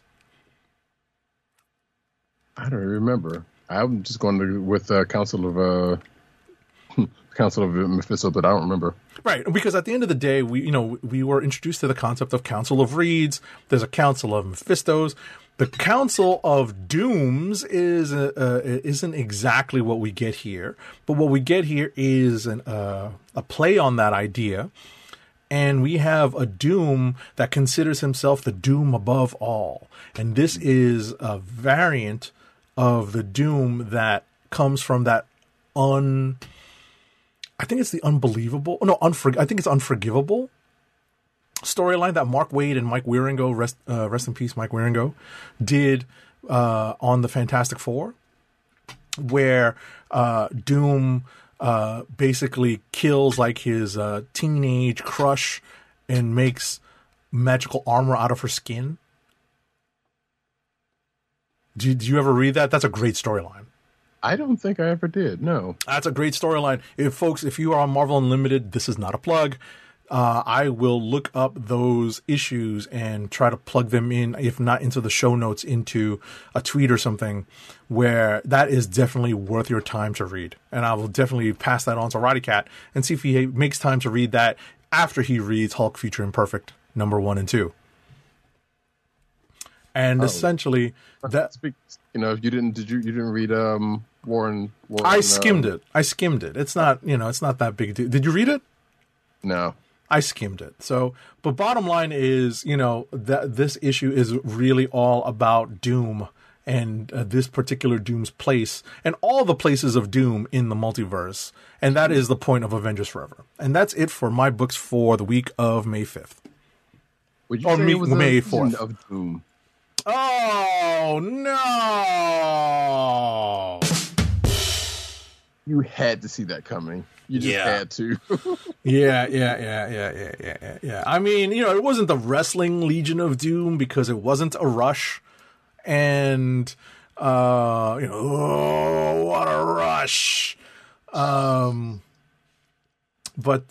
yeah, I thought it was, being familiar with that run of comics and that run of comics being familiar and a favorite of mine, it was kind of cool that Aaron chose that particular incarnation of Doom to make the Doom above all. Sure. Aaron's good for some good pulls. Yeah. You go ahead for last week, and then we'll move on to this week. I gotta pull up a book so I can get the thing here. But for my books from last week, we go with Star Wars number 23, with the creative team of. Trying to do three things at once. This is not great. I think. Creative team of Charles Soule, writer, Raymond Rosanas as artist, Rachel Rosenberg as colorist, VC's Clayton Cowles as the letterer. So this takes up after the last issue where a ragtag group of rebels takes it upon themselves to go rescue Shara Bay, who is Poe Dameron's mom. The one leading the charge is Poe Dameron's dad. The Leia and the rest of the rebellion get a wind of this, and I think they're going back up. But this whole issue is pretty much where the rebels think they got this Imperial commander on the ropes, and she comes to show them how not true that is, with some pretty ruthless efficiency before these the rebel group that has infiltrated the Star Destroyer kind of put a kink in her plans. But yeah, she was pretty much she was outnumbered, outgunned, and took out a couple of rebel a bunch of rebels, including having them take care of themselves. It was a pretty good read, I gotta say. But this is all leading off to another showdown between her and Princess Leia, which she's been itching for because she's a driven woman. So we shall see what happens with that next issue. Next book is still in the Star Wars corner with Star Wars Obi-Wan Kenobi #1, because since there's a show coming out, you gotta give Mans a book. I know that's a cynical view of things, but guess what? That's just the way it is. Some things will never change. Exactly. But speaking of Christopher Cantwell, he's the one who's writing this. So this is his first non-armored book he's writing, armored character book that he's writing. And artists of Ario Anadito, colors by Carlos Lopez, and letters by our lettering paisan, one VC's Joe Caramagna. I said that for 1874 to one time. So yeah, so this issue is pretty much it starts off as Old Ben. But then, of course, as has done in the pages of Star Wars proper in the past, kind of goes back into time with a story from Obi-Wan's youth. In this particular case, it goes back to when he was a little youth in the Jedi Temple, and we meet his best friend of another Padawan named Jaren, I believe her name was. And of course, if you know anything from Clone Wars and Obi-Wan has been friendly with the ladies since for a long time. In this case, this was not that type of a friend, but just like, hey, this is the person who protected him in the Jedi Temple, and they clearly, ended up being best friends. But something happens, and Obi-Wan tries to help out, and doesn't end up turning out well, and he ends up coming back to the temple by himself. So I don't know where the story is going, but I assume we're going to meet this character again at some point during the course of this. I think this is a miniseries. Actually, I'm not sure. I believe it's a 5-issue miniseries, and I should have checked that out, but I'm not sure. But this is basically seemingly like Obi-Wan kind of recounting stories in his youth, unlike much like what happened in the pages of Star Wars early on. So far, it's pretty good starting off. Next up, Magic number 14, which is the Magic the Gathering book. There we go. Boom. So, let's see. Jed McKay is writing, Igwar is illustrating, colors by Ariana Kansani, and letters by Egg Dukeshire. So yeah, our 3 planeswalkers are pretty much in a swamp looking for some cauldron because they need it for their next step of their quest and tries to save Ravnica. And apparently this cauldron has been testing them this whole time in the swamp. And I guess they had enough mana to get through to get through their ordeal, because at the end of this, they seemingly have chosen wisely. To what extent, we don't know, but I guess we will find out next issue. Last but not least, for last week, Nubia Coronation Special number 1. This is a buckle up because there's a bunch of people on this one. Writers Stephanie Williams and Vida Ayala. Art by Marguerite Savage. Is it Savage or Savage? You don't know? Got me. Neither do I. Colleen Doran, Daryl Banks, Jill Thompson, and Aletha Martinez. Colors by Marguerite Savage and Colleen Doran. Hi-Fi, Jill Thompson, and Alex Gomarez, and letters by Becca Carey. So the name pretty much sells it all. There was a coronation special because Nubia is queen of the Amazons, but this is her official coronation. But what this pretty much is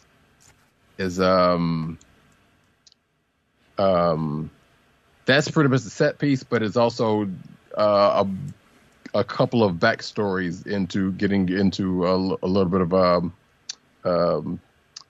Nubia's backstory. I am not entirely sure if these were previously done stories or these are new. I think one of them particularly is new backstory or new information on Nubia, but it looks like there's kind of interspersed with what's going on in the coronation and some backstory into Nubia. It's from what I skimmed through, it's pretty good. You should check it out. And that is it for my books from last week. So now we're going to get into this week's books by talking about. You want to talk about the Cap book?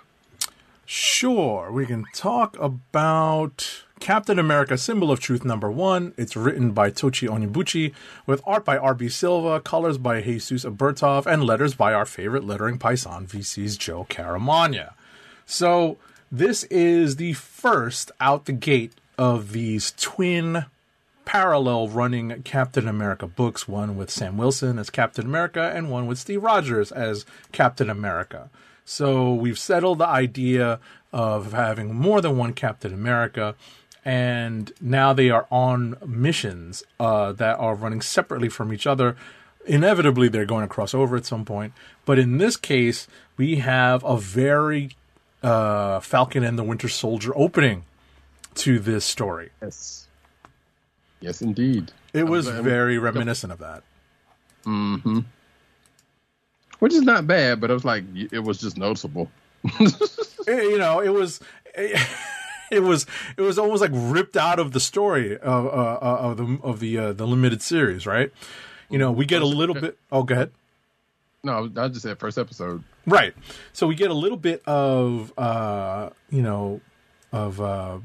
backstory and exposition from Misty Knight, Mercedes Knight. You have to be reminded of what her actual full name is, and if there's one thing that I've always struggled with Sam Wilson, it's like they're giving him extra abilities that I don't know he had before. I'm like, is this dude invulnerable? He's taking on like full on missile strikes. I noticed that, and not only that, but Falcon, apparently the new Falcon went up into space. What is he flying on? What is he gliding on? I know he's got his abilities are natural. So I'm sitting here like, I don't know if he should be able to do. Now, granted, he had no armor, so I'm thinking the only thing I can say is that has to be vibranium. That's the only thing I can think of come close. But even still, kind of a stretch. Even still. Yeah, I mean, it makes sense, right? It makes sense that they would armor him up more than they would Steve, right? And because we're presuming that he's got a strictly either adamantium or vibranium shield, right? It's one or the other, right? Or maybe some sort of hybrid, but not as strong as the original shield, right? But as Roddy Cat mentioned, what is implied in the in the MCU is that the new Falcon uniform is going to be Wakandan tech, and the suit itself is Wakandan tech, not just the wings. Originally in the comics, the wings were Wakandan tech, but he didn't have any sort of armor or anything else on it. So we're going to presume that that's what is giving him like a little bit of extra speed, strength, and whatnot. Right. Yeah, and I kind of bristled on the same thing you did. No, maybe not necessarily, but I was... it was startling, right? It was startling. Like, what the heck is that? Right. I was like, wait, he got hit with a missile, what looks to be twice, if those panels are to be believed. But definitely one big missile. I'm sitting here like, that's a surface-to-air missile. And this just is some dude. Now, granted, the shield probably could have taken some up, but the way they presented it, I'm like, no. No, the shield's in his arm. It's not on his back. So that's what I'm saying. Like, the way they presented it is like he just kind of took that. And like you said, I'm like, how? What? Like, the explosions are right there behind him. It's just like, and he just almost like hulks out of it or something. And he's just like, nope, I'm all right. We're good. I'm like, how does that even happen? What happened? And he does do one shield throw, which bothered me also. I was just like, come on, man. I know he had practice. This is not the same as the MCU version of Sam, right? But I'm like, come on, man. You got to make it look a little like he just can't do the same stuff that Steve does. He can't. It's just different. No, right, exactly, right. And I would hope that would never try to present it as such. I mean, he has a... he has different abilities. Yeah, he can fly. That's the best part. Right. He can fly. He can integrate those abilities a little bit different than obviously Steve can. So yeah, so that gives him a little bit more to deal with. It's just I just think it's amazing to me. I'm like, come on, man. Like, 1, 2, 3 hits with the shield, really? About the man, not the shield. Like I said, it's to make the people in the the MCU fans happy, and I get that. But I'm like, this guy can fly already. Do you understand how cool that is? Just for like a regular dude, he's got a flying suit that actually doesn't take up like a lot of bulk, and he can fly super fast. Come on. Right, and we were not joking about that Falcon Winter Soldier parallel, because there are some shots that looked like they were pretty much lifted from that first episode. Yeah, all the way down to the whatchamacallit, the human trafficking. Yeah. You're right. So, although, it still plays. Never mind. I was about to say something, but no, it's still. You're right. There's nothing else to say about that. I'm sitting here like, okay, so where's this? And again, I ask myself, where's this going? Mm-hmm. Because we get the initial mission. We get a little bit of previously, with him getting a mention and a little bit with Misty Knight. And apparently they stayed closer together than they knew They could have met earlier, but that's kind of a thing that kind of comes up in here. But the mission kind of goes a certain way, and like I said, ends up a certain way. And then at the end, we get presumably the bad guy of this first arc, and this person is tied to the Black Panther more closely than a Cap villain. Although there is another Cap villain that this person is talking to. Right. I was going to say, is that the same character from the Black Panther books? So, yes, it's supposed to be, yes. Okay. I wasn't sure about that because the name obviously is what stuck out to me, but the imagery was not familiar to me. So that's where I was thrown off. Which is also weird because now that I think about it, because that Black Panther Legends book came out last week also. And the character is in that book, and I believe this is kind of shades of getting that character to where probably coming towards this, even though that character was, historically already to that point, but this was kind of a retelling of, I guess, getting to that point. So I kind of wonder if that was going on ways to get to leap to this in a certain way, to bring this character here right for this. And that explains the thing that he's wearing on top of the suit. Right. So, but yes, this is definitely that character. I'm saying, that's interesting. So, what are they going to do? Again, it's a few questions of what's going to happen here. Like, what's going to... Gotcha.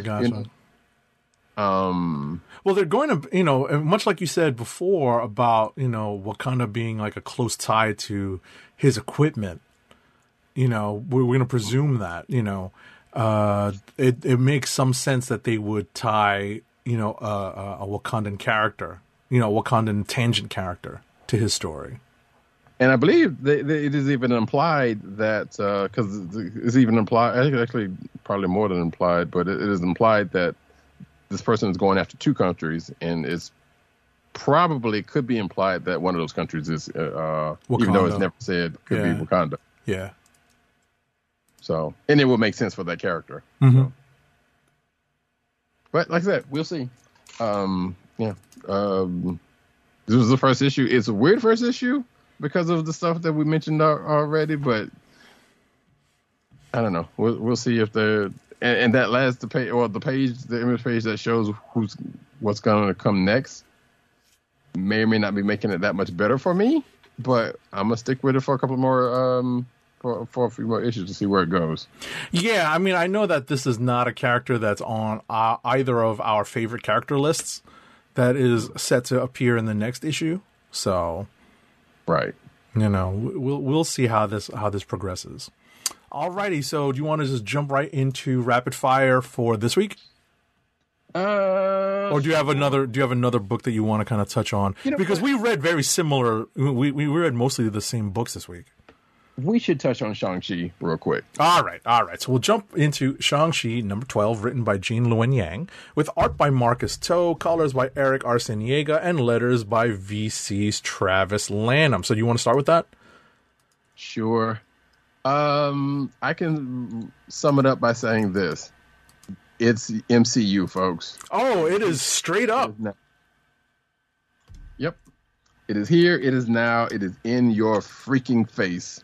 If you're watching the video, you can see the cover. If you've seen Shang-Chi and the Legend of the Ten Rings, yeah, you get the parallel because it is here right now. This is the last issue of this book going into the new renumbering of Shang-Chi, which is, I believe, called... Yeah, it's a relaunch. Yeah, no, it's Shang-Chi and the Ten Rings, I think it is. Yeah, so there is that. Yeah, it's like a relaunch / renumbering because literally they're just coming out with a new number 1 next month, but it would have been like issue number 13. Presumably, if that last part of the book is to be led to believe, I'm guessing they're putting some toys back in the box with the rest of his family, unless they're going to bring them back for the next book. We don't know, but it seemed like they wouldn't have had to do what they did at the end of this if they were going to do that, but we'll see. I mean, things have happened before. But regardless, the crux of this book is like this one last battle with Shang-Chi and his family. And there is a battle over the Ten Rings, of which he ends up getting some of it parallels the movie in the way that he got them, in the partial use of them. So if you've seen Shang-Chi and the Legend of the Ten Rings movie, and you read this issue, you'll be like, "Oh yeah, that is totally parallel," and it's ridiculous. That's all I got to say about that. Listen, I am in full agreement with Roddy Cat. We're all kind of not, obviously shocked is not the right word. We're just all kind of, you know what? We all have to kind of, grin and bear it, as it were, when it comes to this stuff. When it comes to corporate synergy, we all have to just accept it because it's going to happen. And, they want to have, these characters kind of parallel each other in the comics as well as, in the movies. Obviously, that is definitely going to be part of what Kevin Feige brings to his, his current role, his new role, his newly established role of being like a creative director of all things Marvel. So, it's no surprise, but at the same time, it's nice to see that they're doing something with the character that's not like that the awful stereotypes. But but in the same regard, some of us miss the best parts of those stories, and it's a shame that they're leaving the best parts of those stories behind. The spy stuff, the intrigue, the international intrigue stuff. Now we're getting into like straight up super heroics, and Shang-Chi's just not. He's not being portrayed as being like 100% capable. It's almost like they regressed him a little bit as a character just so that they could make him match what he's like on the screen right now. Right. Just the touch. I don't know if you sense that. No, I get that. You're right. You know what it kind of feels like to me, even though they're going a different route with the Iron Fist character, is it felt like, well, if they did do that, they would be they would be mirroring Iron Fist. But even the Iron Fist that we have now is not the same as the original Iron Fist, who's kind of in the back seat at this point. So that was a weird reasoning if that was the case of what they thought. Like, for some strange reason, even if it had something to do with the parallelization to the MCU, they did not necessarily have to do this. I feel like, because if you just go back to what Hickman did in the Avengers run, great stuff. He was on the Avengers. He didn't even have, he was on par and didn't even have to have any other power-ups. He was just the master of Kung Fu. And they used them effectively. Well, somewhat effectively. I mean, at a certain point, they really didn't do too much to them. But the times that they used them, they had them great. Right. I want to say, I think Iron Man gave him some weapons. I think that's it. Yeah. But he wasn't totally relying on that. Not saying that he's relying on this now, but let's face it, they are putting this on him now for him to use more of in the future. Yeah, exactly. Exactly. So, yeah. This is where we are. And what's funny? The parallels in the issue with the exact events, just with different characters from the Shang-Chi, it made me laugh. I was like, oh, look at that. It's almost like laid out the same way too. Yeah. I'm sitting there like, just like the Captain America book. I'm just like, oh, really? This is where we are though.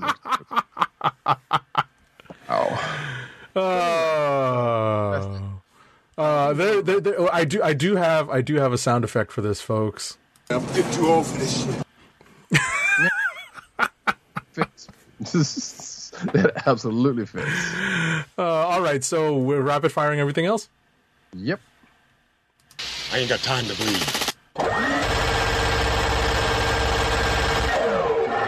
Alrighty, next up for me is Hulk vs. Thor, Banner of War #1. It's written by Donny Cates, with art by Martin Coccolo, colors by Matt Wilson, and letters by VC's Joe Sabino. So, I actually needed a little bit of a hand reading this book, and what I received was a welcome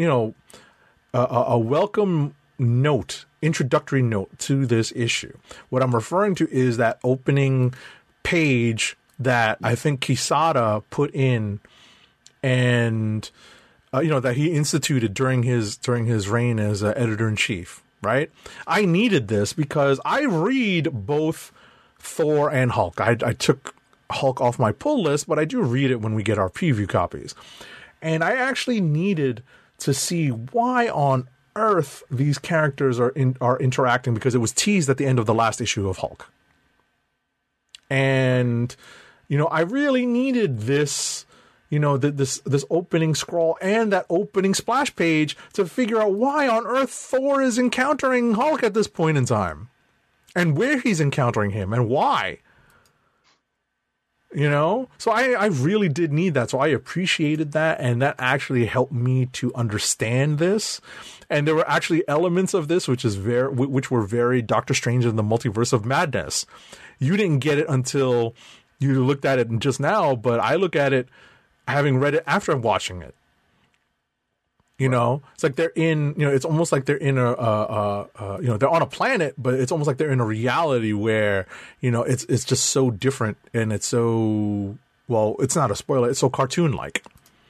Mm-hmm. So that, I kind of thought that was like a funny aspect here.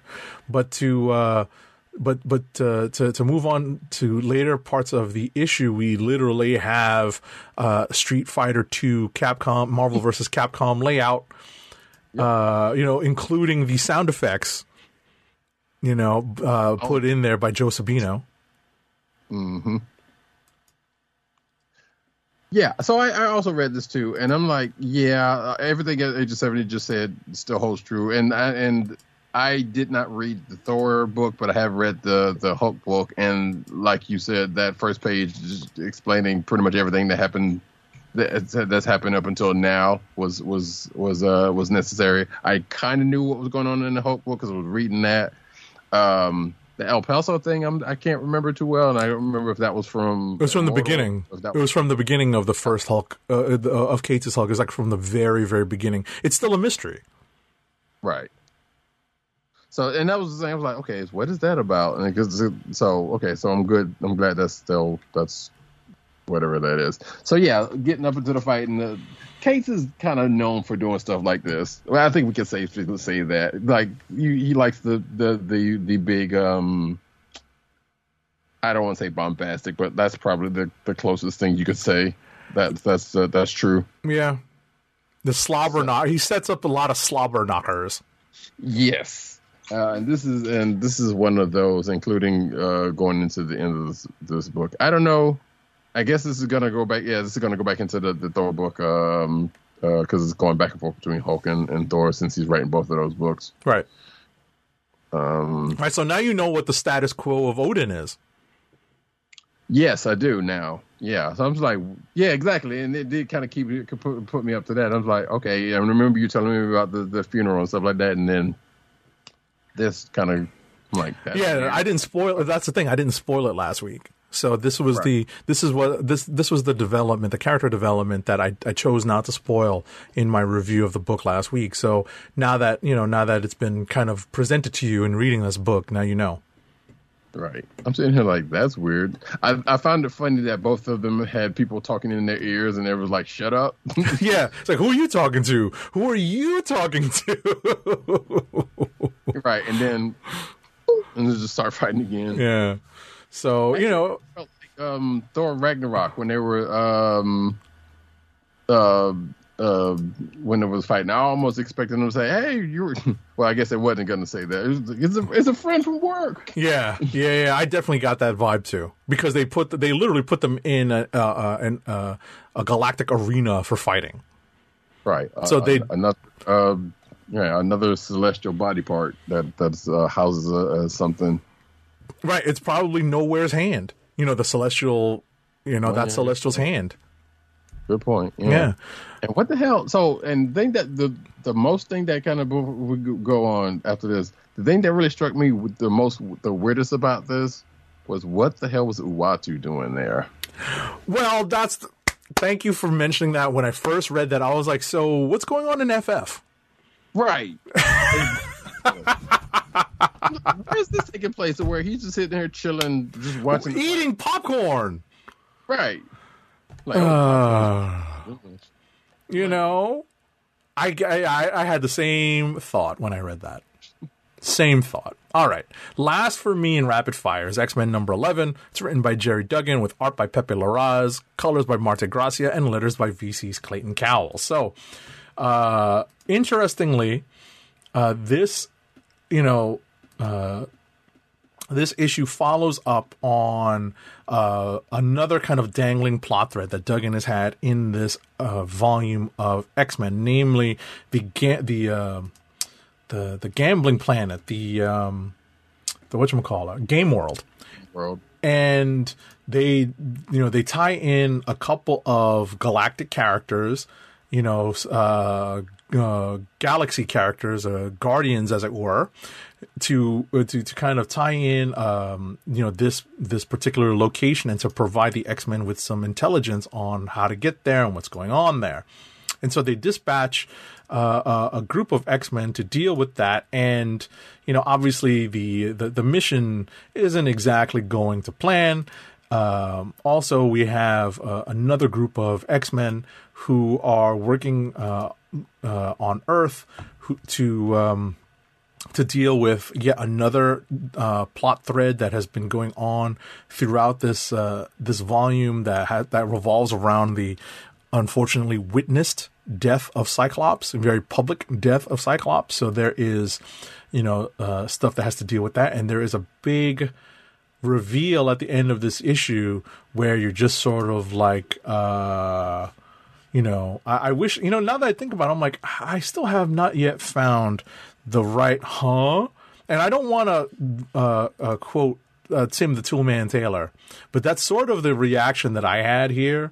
I was just like, what the heck is that? Like, I guess I honestly guess the closest thing that I have in terms of a sound effect to this is probably, you know what it is? It's probably, let's see, where did I put it?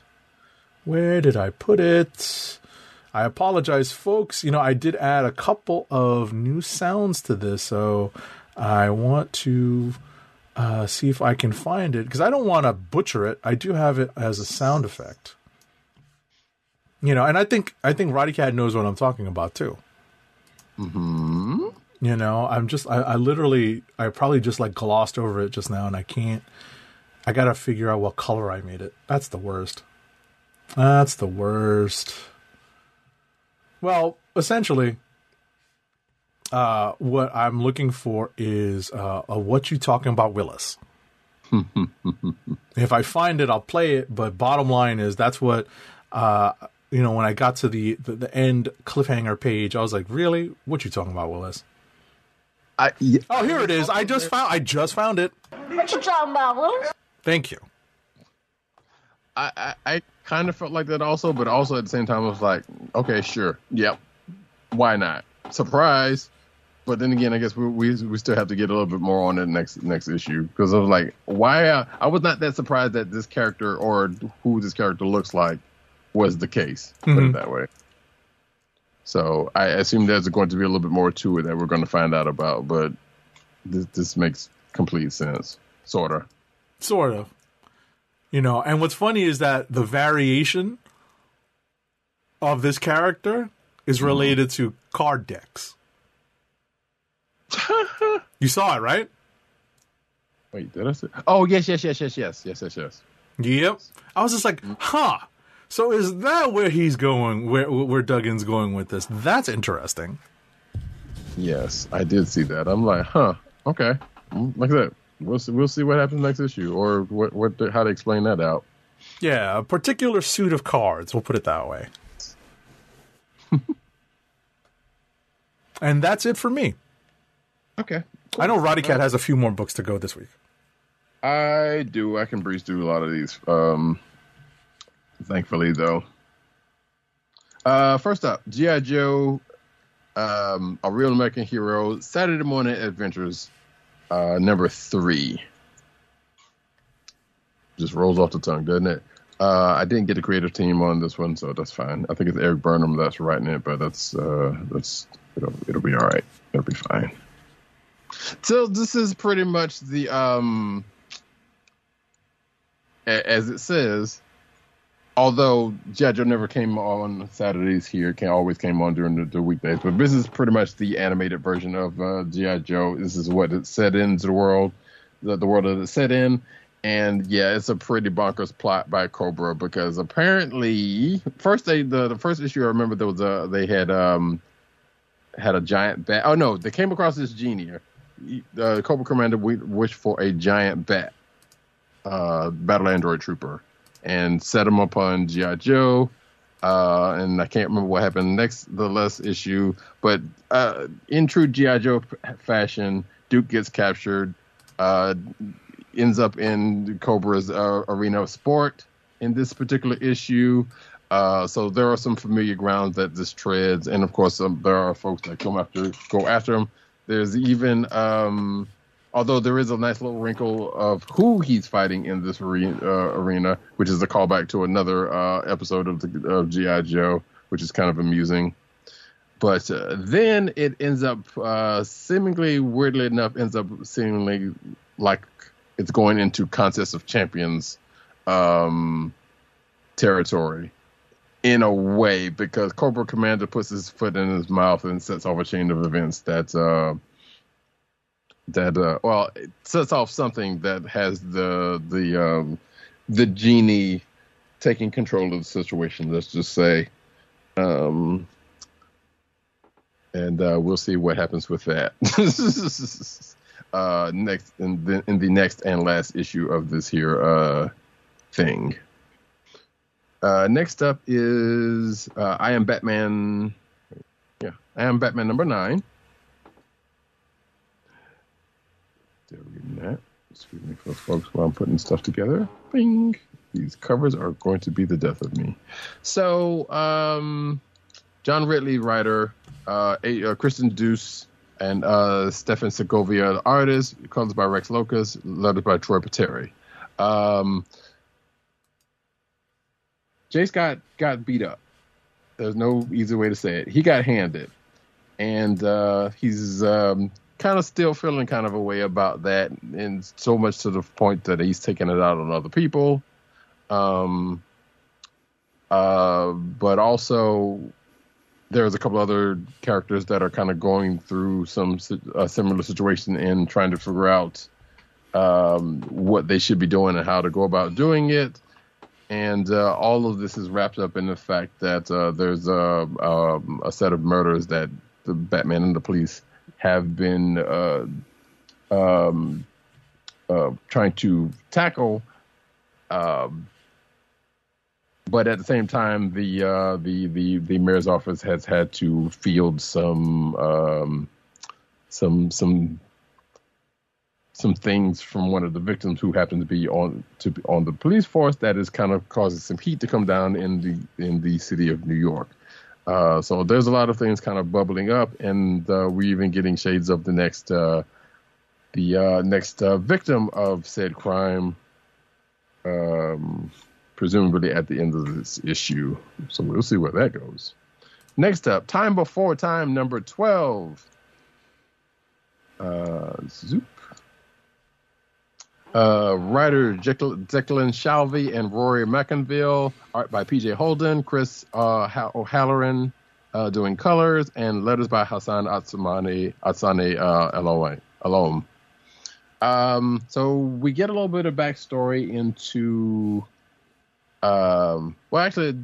we get a little bit of backstory with Nadia Wells and her partner before the events of the first few issues, but which all leads into the fact that her partner is trying to look for her, and of course her partner is kind of leading a whole lot of resistance, and at the end of this ends up in a holding pattern, let's just say, because of some things that are found out and some things that happened to him in the course of this book.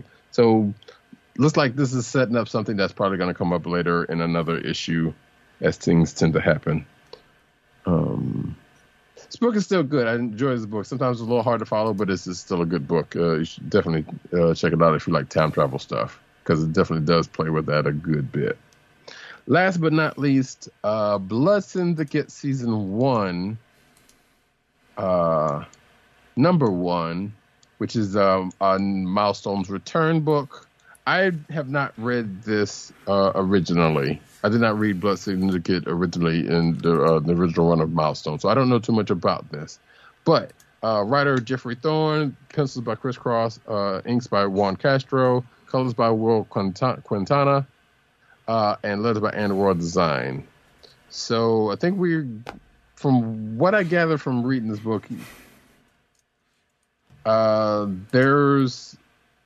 we get introduced to a couple of people that are coming home from a war, presumably the Gulf War, back to Dakota. They find out things have changed. One of them seemingly has powers, but did not know the fact that there are other powered individuals until halfway through this book, where Rocket ends up showing up and taking care of some guys, and him being hip to the fact that, hey, things have changed in Dakota, but also things ain't changed because they've got worse because a lot of gang shit, and therefore, streets is rough.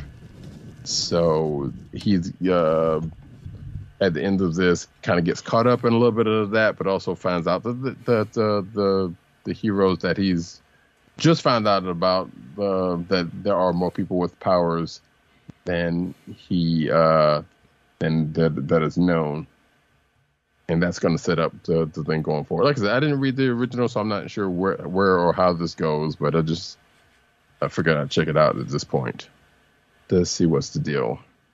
And that, folks, I think that is actually it for me. Yes, it is. Well, I did skim What If Miles Morales number 3, but it was all right. Not really much to talk about there. That's it for me. All right. I wanted to touch upon that G.I. Joe Real American Hero Saturday Morning Adventures number 3. I literally just flipped through it, and I regret not having read this before.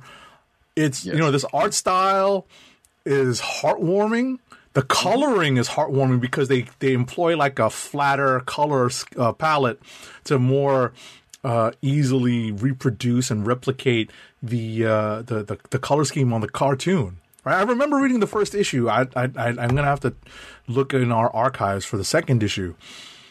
Yeah, I'm good. I'm reading this and I'm like, I'm skimming this because it doesn't take that much to read.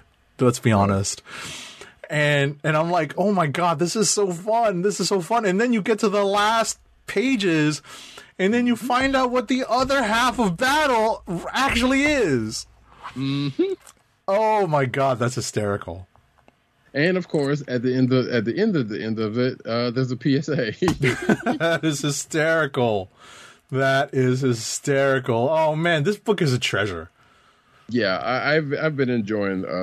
I might actually get physical copies of go find the physical copies of this run. Yeah, it's only 4 issues. What's that? It's only 4 issues. Oh, it's only a total 4 issues total.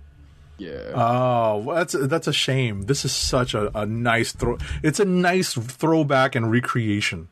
Well, yeah, and sadly, IDW is losing the G.I. Joe license. So even if it was ongoing, they weren't going to have it too much longer because I think that their license ends this summer. So. Right. It's a shame. Hopefully that this is a concept that was it Boom that has it next. I'm not sure. I think so. Well, whoever holds it next, I hope that this is a concept that they can keep rolling because the artist on this is very good at recreating the animation style. The animation art style. Yeah, like I said, it's been good stuff. It's been fun. So I've been enjoying it. Yeah, that's amazing. Holy cow. All right. So, clicks of the week for last week and this week. So, we will take them in order. So, clicks of the week.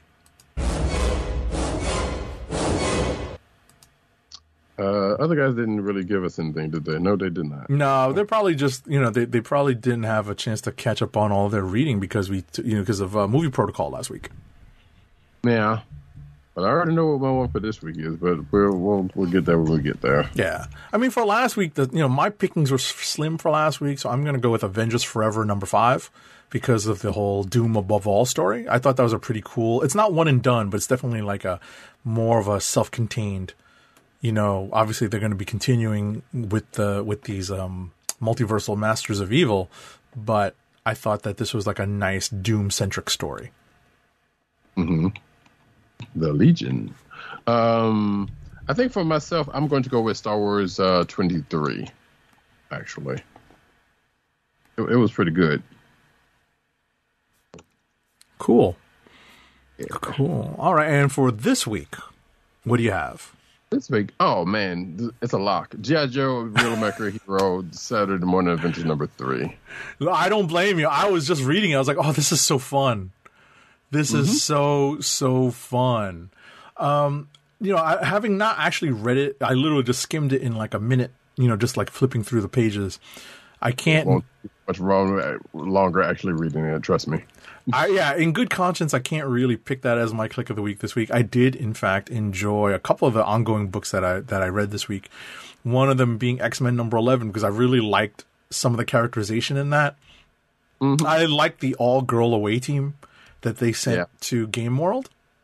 I liked their interactions. I liked how, especially with the advent of Laura Kinney Wolverine, they don't necessarily have to have Logan on these missions to be the scrapper. Right. So it's cool that they can have like an all-female team go in on a mission like this. But I think what I'm going to go with is Hulk vs. Thor Banner of War #1, because I like that they set up, from the beginning, the fact that, the people who pick this up may not be ongoing series readers. They may not be reading Hulk and Thor at the same time. So I like that the opening couple of pages really set up, not just that opening page that I mentioned earlier, but the first like 4 pages of the book set up the status quo of both characters, and then they go into the battle. So I really like the way that was set up. Whether or not, we're going to get anything good out of this, that's another story. But I like that this opening issue was nicely set up. Yeah, it was bonkers in the way that I know enough about Kate's to be. Right. So that was almost my click, but I was like, nah, I'm still going with G.I. Joe. That's okay. I don't have any problems with that. That's pretty cool because, like I said, it was heartwarming for me to just flip through that. Mm-hmm. That's cool. And that's clicks a week, folks. That's it. All right. So before we move on to the news, I will break out our first ad read of the night. Mm-hmm. Our first ad read of the night is for Audible.com and a free 30-day trial for you, the listeners of the Comic Book Chronicles podcast. Audible is offering a free audiobook download with a free 30-day trial to give you the opportunity to check out their service. So you can try out the audiobook of Between the World and Me by Ta-Nehisi Coates, or you can try the audiobook of It by Stephen King. To download your free audiobook today, go to audibletrial.com/Comic Book Chronicles. Again, that's audibletrial.com/Comic Book Chronicles for your free audiobook. And now we get into the news.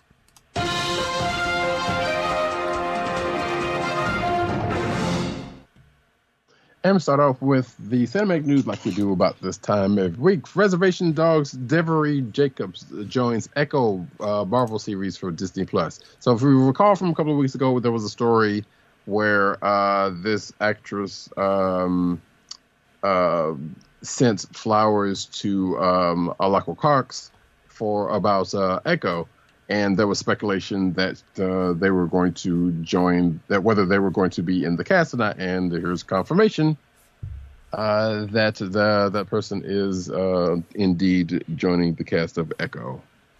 So cool. And like I said, this is Devery Jacobs, who was from Reservation Dogs, who I heard was a good show, but I've never seen it. So next. Wow. So I listened to this podcast, and I don't remember hearing this. So I'm going to need to re-listen to this. So Moon Knight head writer Jeremy Slater revealed that a character from another Disney Plus Marvel Studios series was almost the Fist of Khonshu's love interest instead of Layla Al Faouli. During an appearance on House of R, that is the House of R on the Ringerverse, which I do listen to with Mallory Rubin and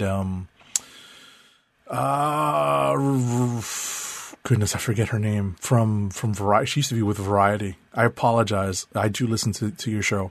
Slater discussed some ideas from the original pitch for Moon Knight. There were a lot of specifics in the pitch that did not wind up working in the show. He said, according to Slater, Maya Lopez, also, who you know as Echo, Alaco Cox, played by Alaco Cox, from Hawkeye was originally intended as Mark Spector's love interest, much like in the comics, instead of Layla Al Faouli. Wow, I did not know that. I didn't even know that was in the comics. Neither did I. It's news to me. I was like, that's weird. News to me. Yeah, same here. Ms. Marvel's entire Disney Plus series will receive a theatrical run in Pakistan because they don't have Disney Plus. So let's see. Yep, the Disney Plus series will get a special theatrical run in the South Asian country in honor of the titular hero's Pakistani heritage. The first 2 episodes will premiere on June 16th, the day after episode 2 of the show drops. Episodes 3 and 4 will debut on the 30th, and episodes 5 and 6 will hit the big screen on July 14th. As I said, Disney Plus is not available in Pakistan, which is why this is happening. So that's actually cool that they're getting it, despite that. So, the experience for it, seeing it in theaters, that'd be interesting. Yeah. Anyway. Definitely. All right. Next up, so Marvel Studios has swapped the release dates for 2 of its 2023 blockbusters, The Marvels and Ant-Man and the Wasp: Quantumania. So we talked about this a little earlier. According to Variety, Ant-Man and the Wasp: Quantumania will arrive in theaters on February 17th, 2023, while The Marvels, which was originally on that date, has been pushed to July 28th, 2023. Yeah, I don't think there was any reason given. But. Yeah, they said that they didn't give a reason, but the rumor is that Quantumania is further along in production, so they could legitimately flip the two and have an on-time release. Right. Spider-Man: No Way Home director John Watts no longer directing MCU's Fantastic Four. So, as reported by Deadline, says there's nothing sinister attached to the departure, and Watts is expected to rejoin Tom Holland and Zendaya for the next entry of the Spider-Man franchise, whenever that might be. It just says here that he just needs a break from the superhero realm, which, understandable, He did 3 movies, doing another. Fantastic Four don't need that, and neither does he. Nice to know your limitations. Next. Denai Guerrera confirmed that Black Panther Wakanda Forever has a beautiful Chadwick Boseman tribute in the film. On the red carpet for the Met Gala, she told Variety about what fans can expect from the highly anticipated sequel. She was emotional at the prospect of talking about it, and she explained how Ryan Coogler has been instrumental in honoring the legacy of the beloved actor. Let's see. So she basically just said, listen, we poured everything we had into it. She hopes that we experience that and it resonates the way it does for them. It tells a very heart-wrenching story, and that is all she can say. She's very grateful for the way their director and writer handled that. Okay. Yeah, looking forward to it. Hey, May the 4th was with folks this past couple of weeks ago, including and starting off with a new trailer for the Obi-Wan Kenobi show. That is coming soon on Disney Plus, actually, in 3 weeks, 2 weeks? Yeah, a couple of weeks. 2 weeks. Yeah. End of the month. Yep, sure is. On the 25th, I believe. And yeah, there was a new trailer. It was pretty good. I cannot wait for this show. That's all I can say. Did you watch it? The new trailer? Yeah. Yeah. It was good stuff. It made me more hyped about the show than I thought that I would ever be. That's all I can say. If you haven't seen it by now, it's in the show notes. Check it out. Next. Okay. Star Trek Strange New Worlds opening titles have been released. So the full opening titles for the show have been released, and there is a definite retro vibe around them. Okay. Yeah. I was going to say something about this. So, yeah, this is Anson Mount, and I believe they say it's like a Discovery spinoff, but at the same time, it's apparently this is Kelvin timeline. So, from what I've seen about this, so that's probably the partially interesting part about this. I will have to check it out at some point, but I want to catch up on Discovery first. Blake Lively to adapt Scott Pilgrim's creator's graphic novel Seconds. So Blake Lively is set to direct a film adaptation of the graphic novel Seconds from Brian Lee O'Malley. According to Hollywood Reporter, Lively made her directorial debut with the music video for Taylor Swift's I Bet You Think You're About Me. But Seconds will be Lively's first feature film for the spotlight. Edgar Wright, who adapted O'Malley's Scott Pilgrim vs. the World in 2010, is involved with the Seconds project as well, writing the script and serving as producer along with Mark Platt. Gee. Yeah, did you see Blake Lively on the Met Gala with her Met Gala dress? Holy cow, she looked... I was about to say, I'm like, yo, Ryan Reynolds is a lucky dude. There was a lot of that. I mean, yeah, that was pretty much a stunner, but that was a couple of good looks at that joint. I mean, what I've seen. Yeah. I was about to say, I'm like, I didn't look at all of them, but obviously that was one of the ones that got a lot of press because of the change in the colors and all that stuff, the transformation. I was like, okay, right. I was like, all right, go ahead on. So, all right. Next up, Batwoman has been canceled on the CW after 3 seasons. There's more CW cancellation news that dropped today. Oh yeah. I think I did see something, but I don't think. Well, anyway, we'll get to it. Yeah. So showrunner Carolyn Dries announced the cancellation on Twitter. Just got the sad news that Batwoman will not be seeing a season 4. Okay. And speaking of that, DC's Legends of Tomorrow also got canceled, but I think like the day after that. So yeah, and I believe I did see an article where they said that they added Donald Faison's Booster Gold character to basically try to get another season, to add some hype to get another season, and that seemed like it worked because it got canceled. I don't know what got outside of I don't know what you saw that got canceled today. But was it something comic book related or was it like? What was it? Bendis related DC. Oh, Naomi got canceled? Huh. Well, that probably tracks. Although it was kind of funny because I did see a report that was like, well, because of this and because of Batwoman, that kind of lended itself for Naomi to possibly get another season. Right. I guess that's out of the way. Yep. But yeah. Like that, it wasn't a bad show, but I'm not surprised. Yeah, it sucks that they only got 1 season. Yeah. So. Alrighty. Next up, the universe of the Suicide Squad may be growing some more. Viola Davis, who played Amanda Waller in the film, and its predecessor, is in talks to reprise her role for a series project in the works at HBO Max. She was on Peacemaker. The show would spin off from the streamer's Peacemaker, obviously, which I just said, and it features a couple of brief appearances from Davis's Waller. Let's see. So plot details are being kept secret, but sources say the potential series would build on Davis's appearance in the Peacemaker series finale, and would probably play with Danielle Brooks' character in the series, Leota Adebayo, who is Waller's daughter. Right. Makes sense. Sure. Especially what happened at the end of Peacemaker. Mm-hmm. DC's Blue Beetle film logo gives off distinct 90s vibes. So I guess, was it taken off of Instagram? But basically, somebody had shown the logo, shared the logo on Instagram. The photo featured the logo and was on the back of a chair. The words of the titles were there, but it's not linked to the article anymore, so I guess they might have taken it down. Don't know. Next up. Warner Brothers Discovery has... Oh, it's so weird to say that. Warner Brothers Discovery has reportedly canceled DC Films' live-action Wonder Twins movie. Didn't they just greenlight this? So according to that hashtag show, the crew was informed earlier this week that the live-action adaptation of the Wonder Twins has been scrapped before production even began.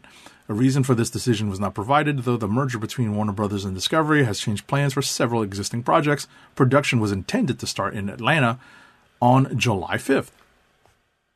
So I have not come across any corroborating reports whether this was the case. And I forgot to go and look again because this is like 2 weeks old. So this is still, as far as I know, report and not necessarily. Yeah, it still says, at least according to what I see here, all the news stories are a little on the older side from 2 weeks ago. Yeah. Yeah, and all of them seem to say reportedly, so. Yeah. But usually I try to, if I find something that it's up to date, then I try to update it before we talk about it. Edu, Jon Stewart gets his own movie, Green Lantern, Beware My Power. I saw this trailer. It was pretty good, and I can't wait to see this. The trailer is out there. Obviously, it's animated. I shouldn't say obviously, but it is what it is. But it's out there on YouTube and whatnot. You should check it out if you haven't checked it out already. I have not. That's interesting. What's the animation style? Is it Japanese, different than... No, it's DC. Still DC stuff. It's like the kind of later DC stuff. Oh, okay. Not Justice League or Justice League Unlimited, but more the recent DC stuff. Right. Got it. They're kind of in that vein, but it's pretty good. I was gonna say Frontier, but it's not even that style either. But so yeah, definitely check it out when you get a chance. Next up. Wow. Somehow Aqua's Barbie Girl song will not appear in the Margot Robbie Barbie movie. Come on, Barbie, let's go party, is the immortal refrain from Aqua's 1997 song Barbie Girl. But when it comes to the upcoming Margot Robbie movie, Aqua has not been invited to join the fun. Despite fans insisting that the Europop banger, that's, debatable, which has clocked up over 1 billion views on YouTube, should appear in the soundtrack to the Mattel and Warner Brothers film, Variety understands there are no plans for that to happen. That's just wrong. Yeah, I saw another article was like that. They don't want it in the movie because they're not sellouts. Which I stick to your guns. I respect it. But also, what is that movie if that song is not in it? Seriously. Oh, I don't know. First John Wick 4 footage reunites the franchise's biggest stars, that being Lawrence Fishburne and Ian McShane. So according to Deadline, the preview, which debuted during Lionsgate CinemaCon panel, again, some of this is kind of old news, but hey, opens up with Reeves' character training in a gym, and it goes on from there, leading to the Bowery King and the Winston popping up. Next. Oh, I'm excited. It's a shame that we don't have a chance to look at this footage, but we're just going to have to wait for a trailer. Yeah, the CinemaCon stuff doesn't. I say sometimes that stuff gets out there, but it rarely ever does. So, through CinemaCon. Yep. Alrighty, next up, Louis Leterrier is racing from the MCU to the Fast Saga. Leterrier, who directed The Incredible Hulk for Marvel Studios and the first 2 Transporter films, is set to replace Fast and Furious franchise filmmaker Justin Lin as the director of Fast 10. According to Variety, the French filmmaker beat out numerous candidates and was the first choice for Universal Pictures, who reportedly considered F. Gary Gray and David Leitch, previous directors of Fast and Furious installments, in their search said to cost $600,000 to $100 million per day, since Lin exited just days into production on the 10th chapter in the Fast and Furious saga. Which, once again, leads credence to my theory that the Fast and Furious franchise and the Transporter are all in the same universe. Thank you very much. good news for Doctor Who fans, the Whovians out there. We finally get a black Doctor Who, y'all. Isn't I heard something about this. Isn't it the first black male? Because there was a first black female. That is a good distinction. You are correct, because the fugitive Doctor. And I don't know anything about Doctor Who. I just happened to hear this. Yeah, no. That's a great distinction. You're right. But also, so actor Nkuti Gatwa is playing the role of the Doctor in the show Doctor Who, coming up after Jodie Foster. He is known for the Netflix series Sex Education, which I've never seen, but I've seen things about, I guess. He's also amongst the youngest Doctors yet. So yeah, there you go. This was announced Sunday, and Twitter not necessarily went up in flames, but it was all a buzz there. So cool. Alrighty, next up, it looks like we are in Anime Corner officially, so...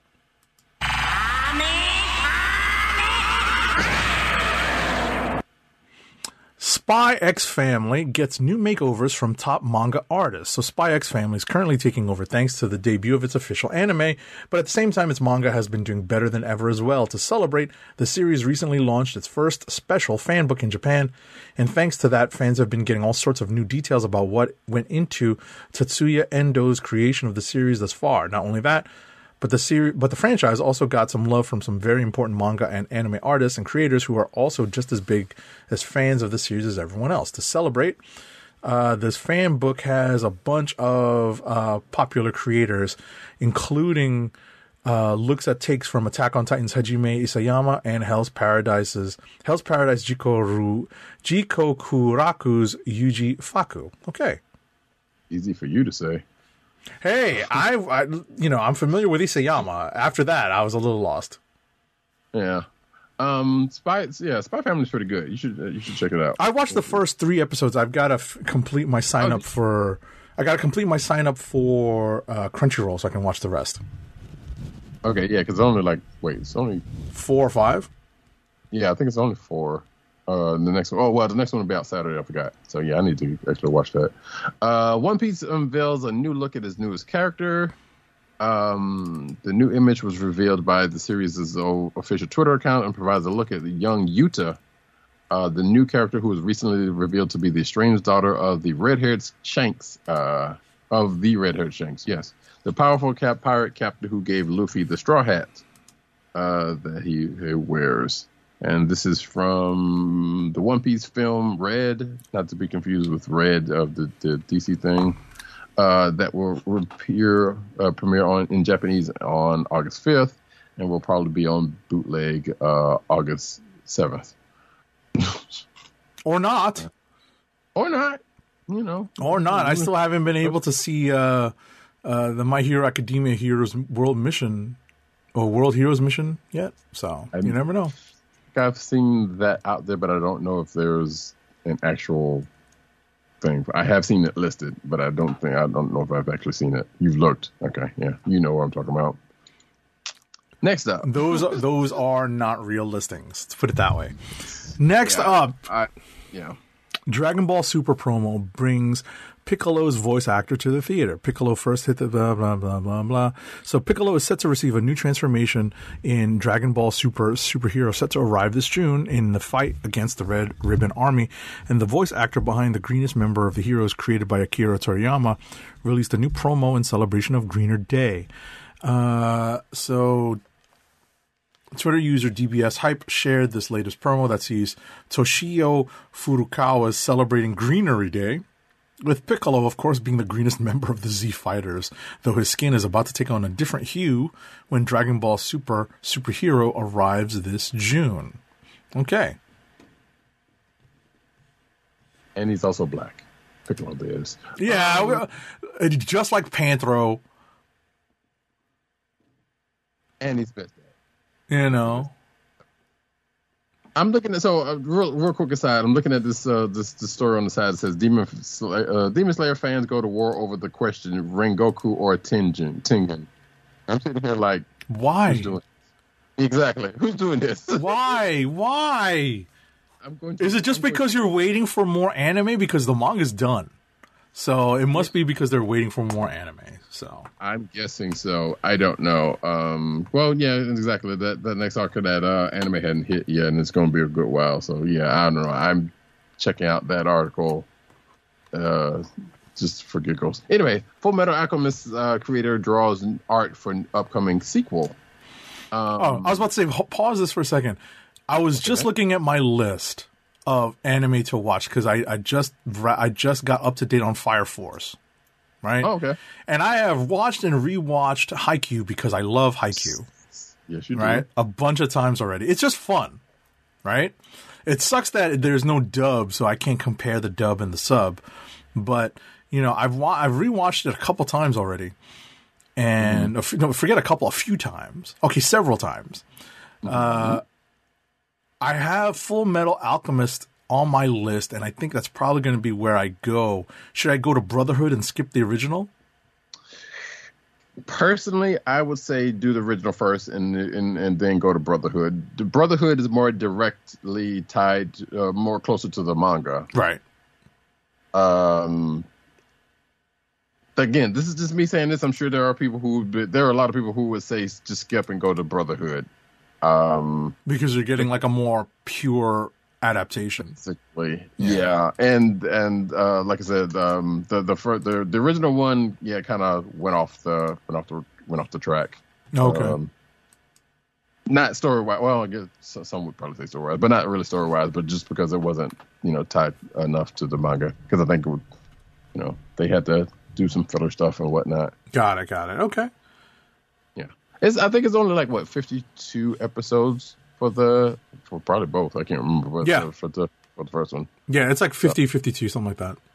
Yeah, so I mean, you're not losing that much. Then you can, from what I remember, you can tell fairly quickly if you do happen to go to Brotherhoods where it kind of departs. Okay.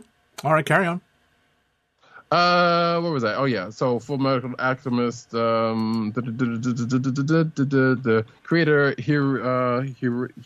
Hiromu Arakawa, it's late, folks. That's what I'm blaming it. Has offered new artwork which imagines a hilarious behind the scenes of the main characters of the series. While Arakawa has moved on from the franchise following its conclusion, the mangaka isn't shy about returning to the series to celebrate some big occasions. So apparently, he started work on a new manga series in the form of Sugai of the World. There's new artwork from him in the meantime that sees like of Edward Elric, Alphonse Elric, Scar, and several other heroes and villains of the series, taking an opportunity to break from the filming process of the new Full Metal Alchemist movie, dropping into theaters later this month. And you can see samples of the artwork in the show notes. Next. All right, so JoJo's Bizarre Adventure. What will JoJo Lands turn out to be? So, okay, with creator Hirohiko Araki already confirming that he is set to return for the 9th part of the franchise, tentatively titled JoJo Lands. It's apparently a good time to, this article is a good time to look at the Joestars past and present to get a better idea of where the anime series might be headed in the future. So this is an article that provides a lot of background. So if you're looking to get some idea of what's going on with the JoJo's Bizarre Adventure, someone like me who has no idea what's going on other than the fact that these are brawny dudes apparently, take a look at this article. And one woman, but yeah, this article is like I'll help you try to understand what JoJo's Bizarre Adventure is. Okay, I can pretty safely say that. Common Writers Futo Pai, was that Futo Pai? Yes, anime sets a number of episodes, so there's going to be a Common Writer anime, the first one specifically, and it's going to be 12 episodes in total, and it's going to air August 1st in Japan. No word is series launch this summer. No word is when it's going to come over here to the States, looks like. So Look forward to that if you're a Kamen Rider fan. Next. All right, Trigun, Sunny Boy, and more Funimation exclusives are heading to Crunchyroll. You know, we were just talking about this before. It's time to me. You know, I'd kind of put it off. It's already the middle of May. I wanted to do it the beginning of May to switch over to Crunchyroll. Now we're already in the middle of May. I still haven't done it. A new wave of Funimation titles are headed to Crunchyroll, including classics like Trigun and Space Dandy, as well as newer hits such as Sunny Boy. So, you know, this is all part of that merger between Crunchyroll and Funimation. Despite the fact that Funimation is the purchasing company, Crunchyroll has a bigger library and has a more well-settled foundation in the anime world, I think. So that's why everything's being merged under the Crunchyroll umbrella and banner. Yeah, Crunchyroll, in my opinion, Crunchyroll has a better name, bigger name. Like people know Crunchyroll at this point. Like, yes, they know Funimation from the production side, but right. And Funimation being the exclusive provider of some anime like Dragon Ball. That's really that, you know, that obviously that was the reason I've spoken about this before on the show. That was the reason why I chose to subscribe to Funimation initially, because I wanted to be able to watch all of Dragon Ball all the way through. Mm-hmm. And he has successfully done that. Trigun's actually pretty good, I dare say. I think it's on my list. Okay, cool. Yeah. And there's even a movie, but yeah, Trigun's good. Anyway, My Hero Academia gets original 2-episode anime this summer.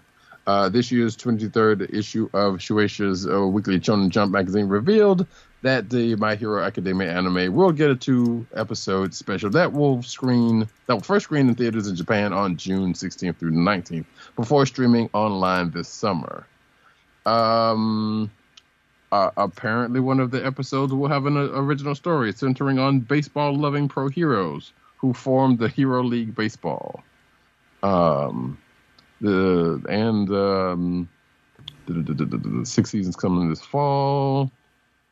And there's no details about the second episode. So yeah, more My Hero stuff for you My Hero fans before the next season. You should watch it. The manga is about to wrap up.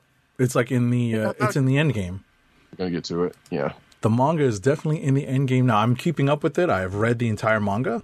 I can definitely say that I am keeping up with it as it's coming out. It's not coming out as regularly as I would like, but you know, they are coming out. So, you know, we'll see how you know when this finishes in the upcoming months. All right, so we're transitioning over to the comic book news, but still being in the manga section. So. Mm-hmm.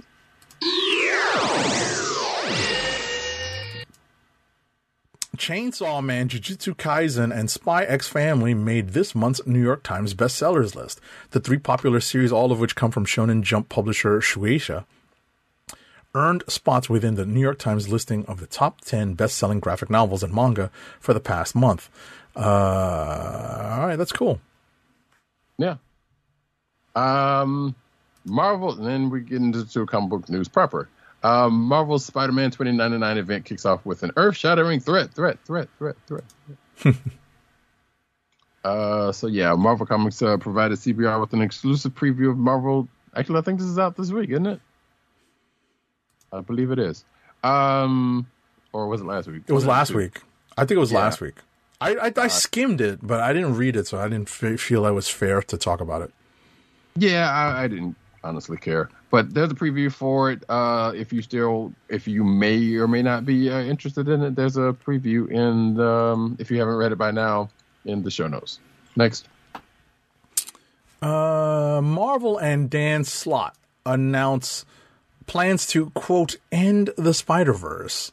So writer Dan Slott is returning to the Spider-Man office for Edge of Spider-Verse, a 5-issue miniseries debuting in August that will bring the Spider-Verse saga to a cataclysmic conclusion later this year in The End of Spider-Verse. Ah, okay. Slott will team with a team of writers and artists on Edge of Spider-Verse, introducing all new versions of the web-slinger from across the Spider-Verse. So I'm a fan of the Spider-Verse comic book stories, so I will be looking forward to this. I know a lot of people don't like Slott. but I don't mind his writing. I thought he was a little overextended on Spidey. He just stayed on for too long. But, you know, his FF has been fun, and hopefully this time off has given him a chance to recharge on Spidey. Yeah. Yeah, Slot said, I started the Spider-Verse, I'm going to end it. Yeah, for real. Actually, this is probably spoilers for something you talked about, but this is from Punisher number 2.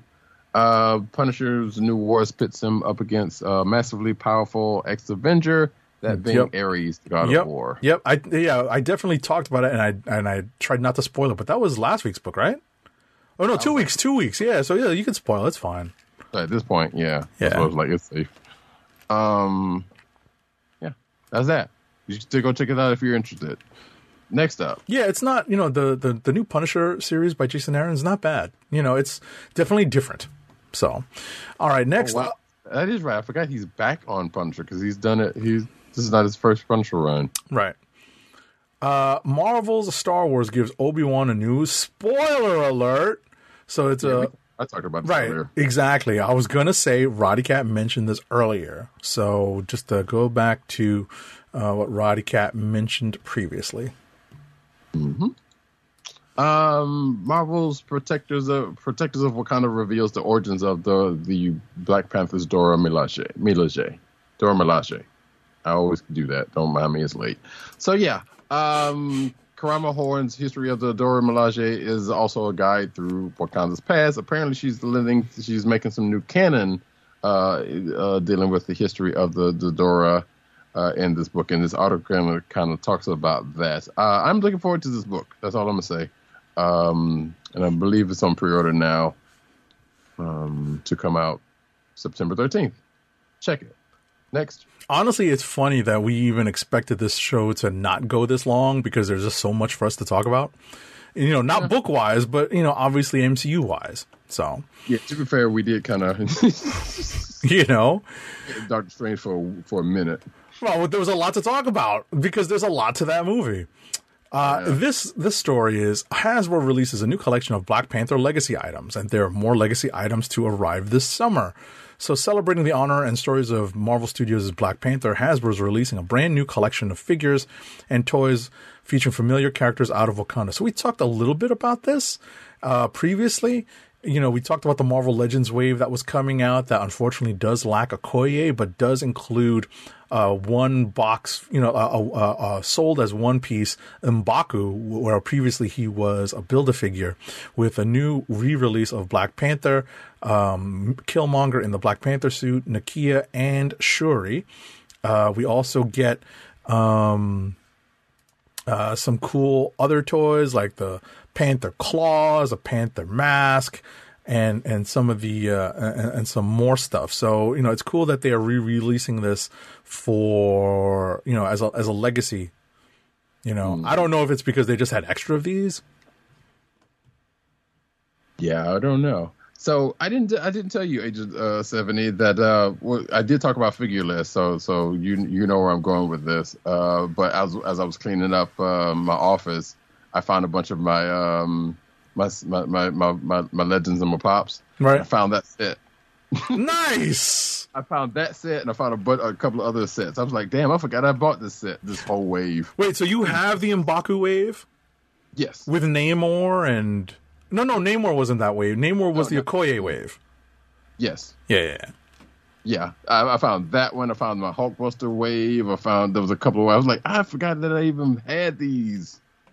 It's about time. Yeah, and so they're all boxed up until I can finish cleaning up this room. Yeah, so they were moved from one location to another. But yeah, they're still in this room. They're just in a box proper. There you go. Yeah. All right. Because I was gonna, because I was like, I took some pictures of a couple of stuff. I was like, I can't believe I found some of this stuff. I didn't even know I had half of this stuff. It was crazy. But anyway, we'll talk about it later. Next up. Shop Captain America Symbol of Truth apparel, accessories, and more. So apparently, in line with Sam's book this week, it's got some merch that is on sale at Amazon now. It's a pillow. It's a sweatshirt and some other stuff. A tote bag, some iPhone cases, or excuse me, phone cases. Doesn't necessarily have to be iPhone, but probably is. But yeah, stuff like that. It looks like a tote bag and a hoodie, pop socket, some other stuff that's out there. Oh, it's straight off of the cover for issue number 1. Okay. Mm-hmm. Sure is. But yeah, you can get that out there for you to get if you're so inclined. Next. Okay, in something that I never thought anyone would actually ask for, Spider-Man No Way Home's Electro, that is Jamie Foxx's makeover Electro, zaps into Hot Toys. So, really... this is a figure that stands approximately 11.41 inches tall and features over 30 points of articulation. This is, of course, a Hot Toys toy. It is expensive, and you can pre-order the Electro Hot Toys figure for $285. That's crazy. And if you're watching the video version, you can see the figure with all the accoutrements. So, yeah. Hasbro goes all in. I guess I'm going to go ahead and take this one and the next one, too, because they're pretty much related. So, Short Straw. May 4th have happened. Star Wars Day happened. Hasbro pretty much announced a whole bunch of stuff, including a bunch of new figures and some other merch. And this article and the next article pretty much recounts all of that stuff, including... some retro figures that, man, I saw this box. I was like, I had a couple of those figures because I think I had Luke, Han, and Chewie, I think. So they're bringing that back, and then there's Princess Leia from Return of the Jedi. There's the forgive me for this if you have younger folks, earmuffs. The Jizz crew. The musicians that are now having figures. These stormtroopers, the clone troopers. There's a young Lando, the Donald Glover Lando. He's got a figure now. There's a Darth Vader head and Force Effects lightsaber for Obi-Wan Kenobi, since that's coming out. And then the next article kind of goes into some other stuff, including the lightsaber. Looks like a Lego Star Wars TIE Fighter kit, and some other stuff that I won't necessarily go into. And I think Luminara Unduli's Legacy lightsaber and Asajj Ventress' lightsaber, both at Galaxy's Edge. So yeah, merch stuff. Next up. Razer announces Star Wars-themed Xbox Series X controller, a charging station for Star Wars Day. So, it's a pre-release for its limited edition custom Stormtrooper controller for Xbox, just in time for May the 4th. So it features a custom design based on the iconic Stormtrooper armor. Okay. Let's see. Price. A lot. I don't see it. More than likely it's probably going to be... it's $199. $199.99. Because of the custom nature of the piece, its limited edition status, and blah blah blah, yakety schmackety, and it's officially licensed. Right, and it's Razer because they're not cheap. Meet the Lego Puppets minifigures. So yeah, you would think this is a thing that was already out there, but apparently there are minifigs for Lego for Muppets. Now it's got Kermit, Miss Piggy, and a couple of other folks. My boy Rolf, I believe, is one of them. There's Fozzie, Gonzo. Yep, that's my boy Rolf. The Swedish Chef. Professor. What's the professor's name? I don't know. Beaker. Who cares? Beaker is the dude. It's that sucks that they're in blind bags, but I guess you gotta stand there and feel them out. That's what this article advises that you do. Yeah, that's kind of sucks. Professor Honeydew, that's the dude's name. But yeah, that's the part that kind of sucks about it. But hey, if you're into Muppets, you probably don't care because you probably trade them. You're gonna trade the ones you don't have. for the one, or ones you do have for the ones you don't have. Yeah, you know what's funny? I never came up as a big Lego kid because, I liked action figures. I just didn't get, my parents just didn't. I didn't ask for Legos, so they didn't buy them for me. Right. And, I bought Legos for like my younger relatives and nephews and nieces and whatnot. And, they liked them, but then they kind of grew out of them. But I'm looking at these like, man, these are just kind of cool as standalones, which is why they're selling them that way. Right. Oh yeah, they even got the Statler. Yeah, exactly. Well, they got part of the band. Also, yeah. They've got Janice. Oh yeah, they don't have Dr. Teeth. They just have Janice and Animal. Yeah, they have Janice, Animal, and Rolf. They have Swedish Chef. Rolf was a sometime member. yeah, and Statler and Waldorf. So, but that's those are such cool characters. Oh my gosh, I feel like that would be like my one reason to go to the Lego store and just pick up these. Those are cool. I know. Like I saw this, so like you wouldn't. It's hit or miss whether you would like whether people would like something like this. But it's the Muppets is like who doesn't like this? Oh my gosh, that's cool. Next. All right, so I got next. Yeah, Gotham Knights will no longer be released for PS4 and Xbox One. When the game was first revealed in 2020, it was set to include PS4 and Xbox One versions, but those have seemingly been canceled ahead of release. So an announcement about a new gameplay trailer, publisher Warner Brothers Interactive included a very short note about the last-gen versions of the game no longer being released. No specific reasoning was given, other than to say that it would provide players with the best possible gameplay experience. Okay. The game is set to arrive on October 25th for PS5, Xbox Series XS, and PC via Steam and Epic Game Store only. That's usually a reason to give. That's not usually the reason to give. It's just as well because we're far enough into the current console cycle to where you don't necessarily have to do that anymore. At a certain point, they stopped doing previous version consoles. Mm-hmm. Like you said, there's just a point in time where they just stop. Yeah. So I think they probably hit this. Plus, it puts more on them to have to split. So it's just as well. Anyway, Batman podcast just surpassed Joe Rogan to hit number 1 on Spotify. So Batman Unburied is a brand new podcast from David S. Goyer. It is the number 1 podcast on Spotify as of this article, which was on May 8th in the U.S. and other countries.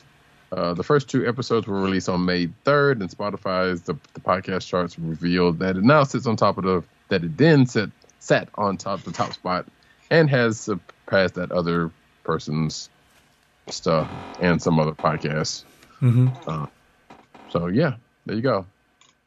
Next. All right, Action Comics is about to blow fans' minds with an unexpected DC character's return. I mean, hyperbole much?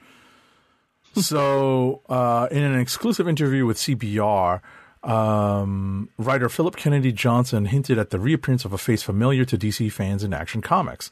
The tease is that we're going to see the return of a fan favorite DC character that you do not expect to see in this, but it's going to be a very different take on the character, one that is definitely going to get a reaction out of readers. Okay, Mitzelblick. No, I'm just kidding. I have no idea. We'll see. Sad news corner here, folks. Neil Adams, comic book artist who revitalized Batman and fought for creators' rights, died at the age of 80. Pardon me. He died last Thursday. Oh wait, actually, excuse me. This was on April 29th. Wait. Weird. Anyway, he died on the Thursday in New York of complications from sepsis, according to his wife. But yeah, Neil Adams was. I think I remember seeing some of his old Batman stuff from back in the day. Because between my cousin and my brother, I think they were into Batman at the time. Right. Definitely was exposed to some of his work, and of course, people on Twitter were talking about it, talking about his death. Yeah, I mean, I had only really seen his art in reprint because he had a short run on Uncanny X-Men. Okay. With the original 5 before they started going into reprints, and obviously he was the penciler behind. He drew the cover. I think he drew the issue where with the first appearance of Havoc. So I remember reading some of that stuff and recognizing his art, but obviously he's most well known for revitalizing the Batman. But a lot of that stuff happened before our time. Roddy Cat and I both like to joke, about. I'm getting too old for this shit. But we're not old enough to really have come up during Neil Adams's heyday. I mean, what is that like 70s, like late 70s, early or no earlier? Was it? Mm-hmm. Earlier. It's like early 70s, early to mid 70s. We were just born, basically. Right. Okay. Gotcha. Okay. Next up, and I'm glad that this story came to me. And what's funny about this, what we just talked about, is in George Perez's art was first published in Marvel in 1975. I don't think I'd been born yet. Right, I was, but I was not. Right, that's my point. That's part of what I was getting at. Is that's how long ago George Perez was actually working in comics, and Neil Adams was his predecessor. So that's why we're not as familiar with Neil Adams's work. Obviously, they're in the age of reprints and DC Universe and Marvel Unlimited. We can go back and read it. But George Perez, I tweeted about this. I've been posting about this on Instagram. We knew it was coming because he announced that he was not seeking treatment for his pancreatic cancer back in December. So we've been talking about this kind of chance to give George his flowers. Unfortunately, the shorter end of his timeline of his prognosis came to fruition. George Perez, comic book artist icon, passed away at the age of 67, at the end of last week. And, it was due to complications from his pancreatic cancer. So, I'm a gigantic fan of George Perez. I'm going to drop my virtual background. And for anyone who is on the video right now, you will see that I actually have... I'm going to turn on an extra light here so they can get some illumination on this. I have a Perez poster in my background, and that is an image of the Fantastic Four that he drew. And, it's pretty cool. I'm glad that it's up. I actually kept it up in his honor. And, now that he's passed away, I'll probably keep it up for a little while longer before I rotate it out. I've also talked about, my fandom of Perez since the early days. I definitely did not catch his Avengers stuff coming up because, like I said, he started in the mid to late 70s. I only picked up a couple of those Avengers issues as he was transitioning over to work at DC. These are like the Red Ronin issues, the Jarvis on the cover, where Jarvis is taking over. That is Perez right there. And I remember being in grade school, like kindergarten, first, second grade, along those lines, where I had seen advertisements for the New Teen Titans, and I was getting issues of the New Teen Titans, and I was in love with that book. And I was way too young to be reading some of those stories. But, like the Runaway story, how am I going to understand that as a 6 or 7 year old? But I love the art. And the story was a little over my head, but I loved the art, and that was all Perez. And I understood the gist of the story because of his incredible storytelling capabilities. So obviously he's had additional stuff that, laid the foundation for a lot of the stuff that we in comics fandom appreciate now, like Crisis on Infinite Earths, like his revitalization of Wonder Woman. And of course, even though he didn't draw the whole thing, in the Infinity Gauntlet series. So... and I like to joke with Roddy Cat about this. He really should read Hulk Future Imperfect. It's a great book. Obviously his pièce de résistance, the coup de grace on his career was JLA Avengers, which I'm holding up right now. This is the slipcover edition. I was fortunate enough to get to have the scratch at the time to buy this, and I had George sign this over 2 separate signings. He actually signed the slipcover case in a couple of places. Here's one, and here's the other in the top corner. Right, you can see his signature right there. And I actually had him sign, and Tom Smith, the colorist, also signed the main reprint of the JLA Avengers series here. And George also signed this reprinting of the 20-some-odd pages that he drew for the original JLA Avengers attempt back in the 80s. That was aborted, unfortunately, because Marvel and DC couldn't get along. So, my bona fides as a fan of Perez should not be questioned, but, I can't say enough. I cannot say enough that he was a titan in the world of comic books, was one of the founding members of like my personal artists, Mount Rushmore. And, it was something that still hit me hard as a fan, even though I knew it was coming. And it sucks that it wasn't, that the prognosis was so accurate that he literally had 6 months to live, because we're going to presume that when he announced this in early December, he had maybe heard the announcement maybe like a week or two before. So it was almost 6 months on the dot. Right. So it's very tough when doctors and science get things so close on the money. And, he literally passed away 6 months into his, into his knowing. So, it's very sad. It's a very sad time. We lost Neil Adams, a week before. And, I think Neil Adams passed away at like the day after we recorded our last show. And then we went on Movie Protocol, and then George Perez passed away. So that, I think, is the sequence here. So, it's a sad time as fans of comic books and comic book lore to see these two titans of creativity pass away so close to each other. One was a little older, and one obviously passed away a little at an earlier age. Unfortunately, at a younger age. With so much vitality left in him because of cancer. So we give our respect. We pay our respects and our sincerest condolences to the Adams and the Perez family on their profound loss. And it's a profound loss for the comic book community and for us here on the Comic Book Chronicles. Indeed.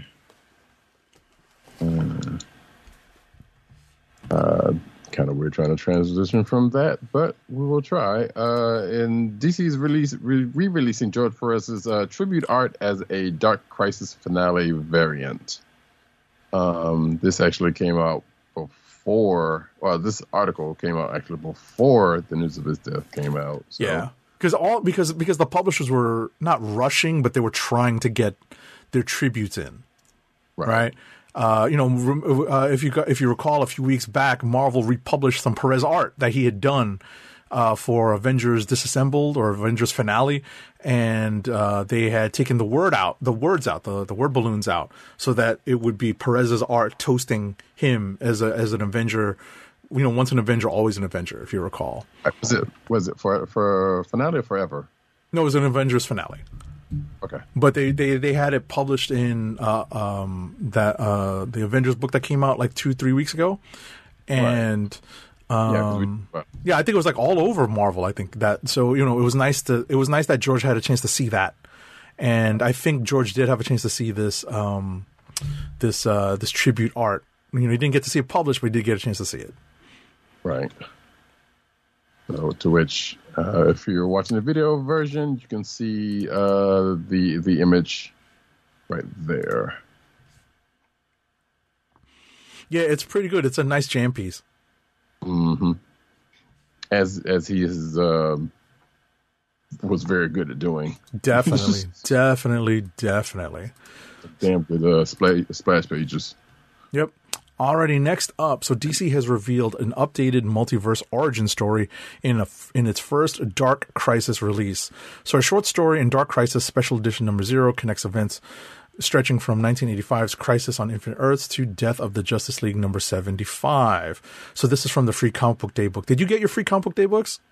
No, because I didn't get out too. I totally forgot it was Free Comic Book Day. Yeah, we did remind you, but you know what's funny is that they ran out in my shop, my most local shop. They ran out of the Judgment Day one, the Avengers, Eternals, X-Men one. I did get the Spidey one. I got the DC one, but they ran out of the Judgment Day one because that's the one that has the first appearance of Blade's daughter.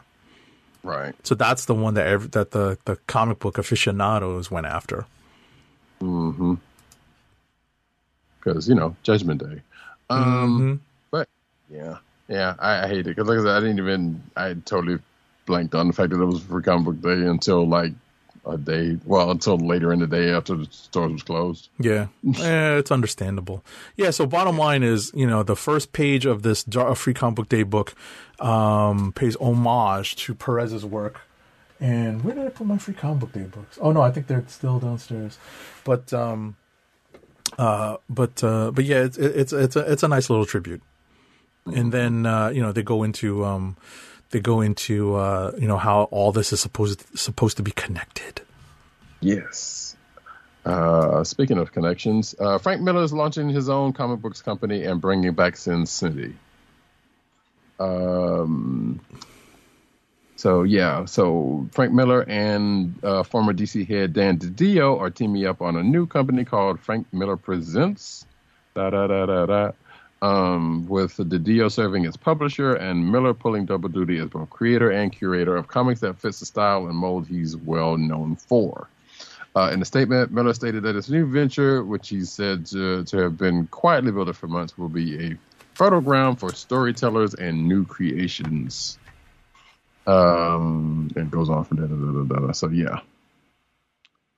It says here, if you're thinking that FWP may lead to some reprints of his back catalog under this banner, no such luck. His previous work will remain at their respective publishers, not surprisingly. Also, there was a Teen Titans Go cameo for George Perez that I've never seen, but that's cool. Yeah, I saw clips of them. Mm-hmm. I never saw the actual episodes that they were in, but that's cool. Yeah, neither did I. I think I saw Still of it. So. Yep.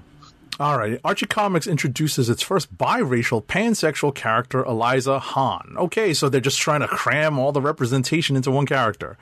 So, it's got a couple of characters. Archie Comics is gearing up to introduce this character just in time for Pride Month. June's a one-shot. Archie and Friends Summer Lovin' #1 will bring Eliza Hahn to Riverdale to spend time with Veronica's cousin, Harper.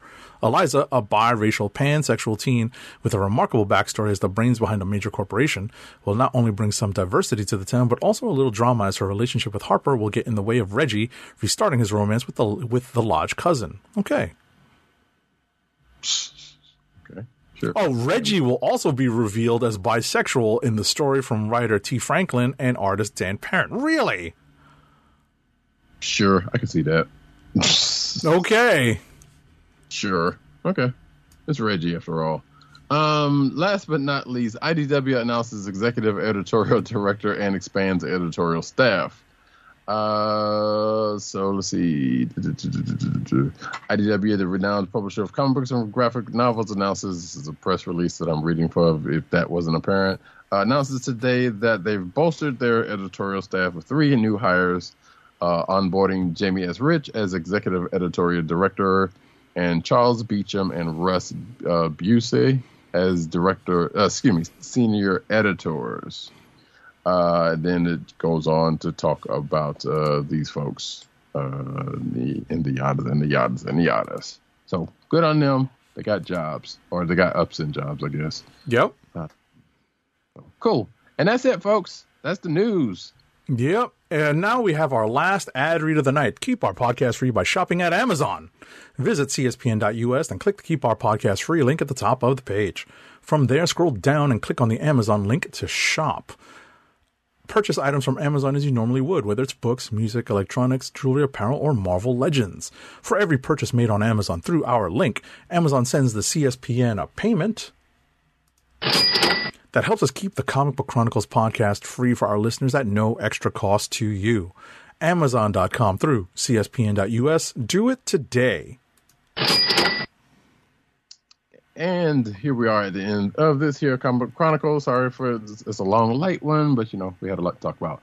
I have been Radicat. You can find me at Radicat on Twitter. You can find me at News Nerds Need on Twitter. You can find me at TBCaps on Instagram. Agent_70 on Twitter and Instagram. PC_Dirt on Twitter. PopCultureNet on Twitter. PopCultureNetwork.com and his umbrella sites therein. Tim, DOGG98, the Osiris of this ish. You can find him at CBCron on Twitter. You can find him at The Click Nation on Twitter. You can find him at writing his face. Well, yes, at theclicknation.com, excuse me, and over at comicbook.com where he's over there writing his face off. You can find this here podcast on the Coast of the Podcast Network. That's CSPN.us. Do it today. You can also find us on your podcast place of choice, whether it be Google Play, Apple iTunes, aka Apple Podcasts, Spotify, and the Cold Flow of the Podcast Network's SoundCloud page. You can find us a recording every Thursday night, 9:30-ish p.m. Unless we go on Movie Protocol, which will happen again probably in the next month or two. On the YouTube channel of The Click Nation. That's youtube.com/TheClickNation and twitch.tv/Comic Book Chronicles. Make sure to hit like and subscribe and give us all the good reviews. 5 stars. And with that, folks, we're out of here. We'll see you same bat time, same bat channel next week. I don't think we have anything Disney related. Not until the end of the month. Yeah, so we got a little briefer until Obi-Wan comes out. So until next week, this has been Comic Book Chronicles. Peace. Peace. 1. I love it when a plan comes together.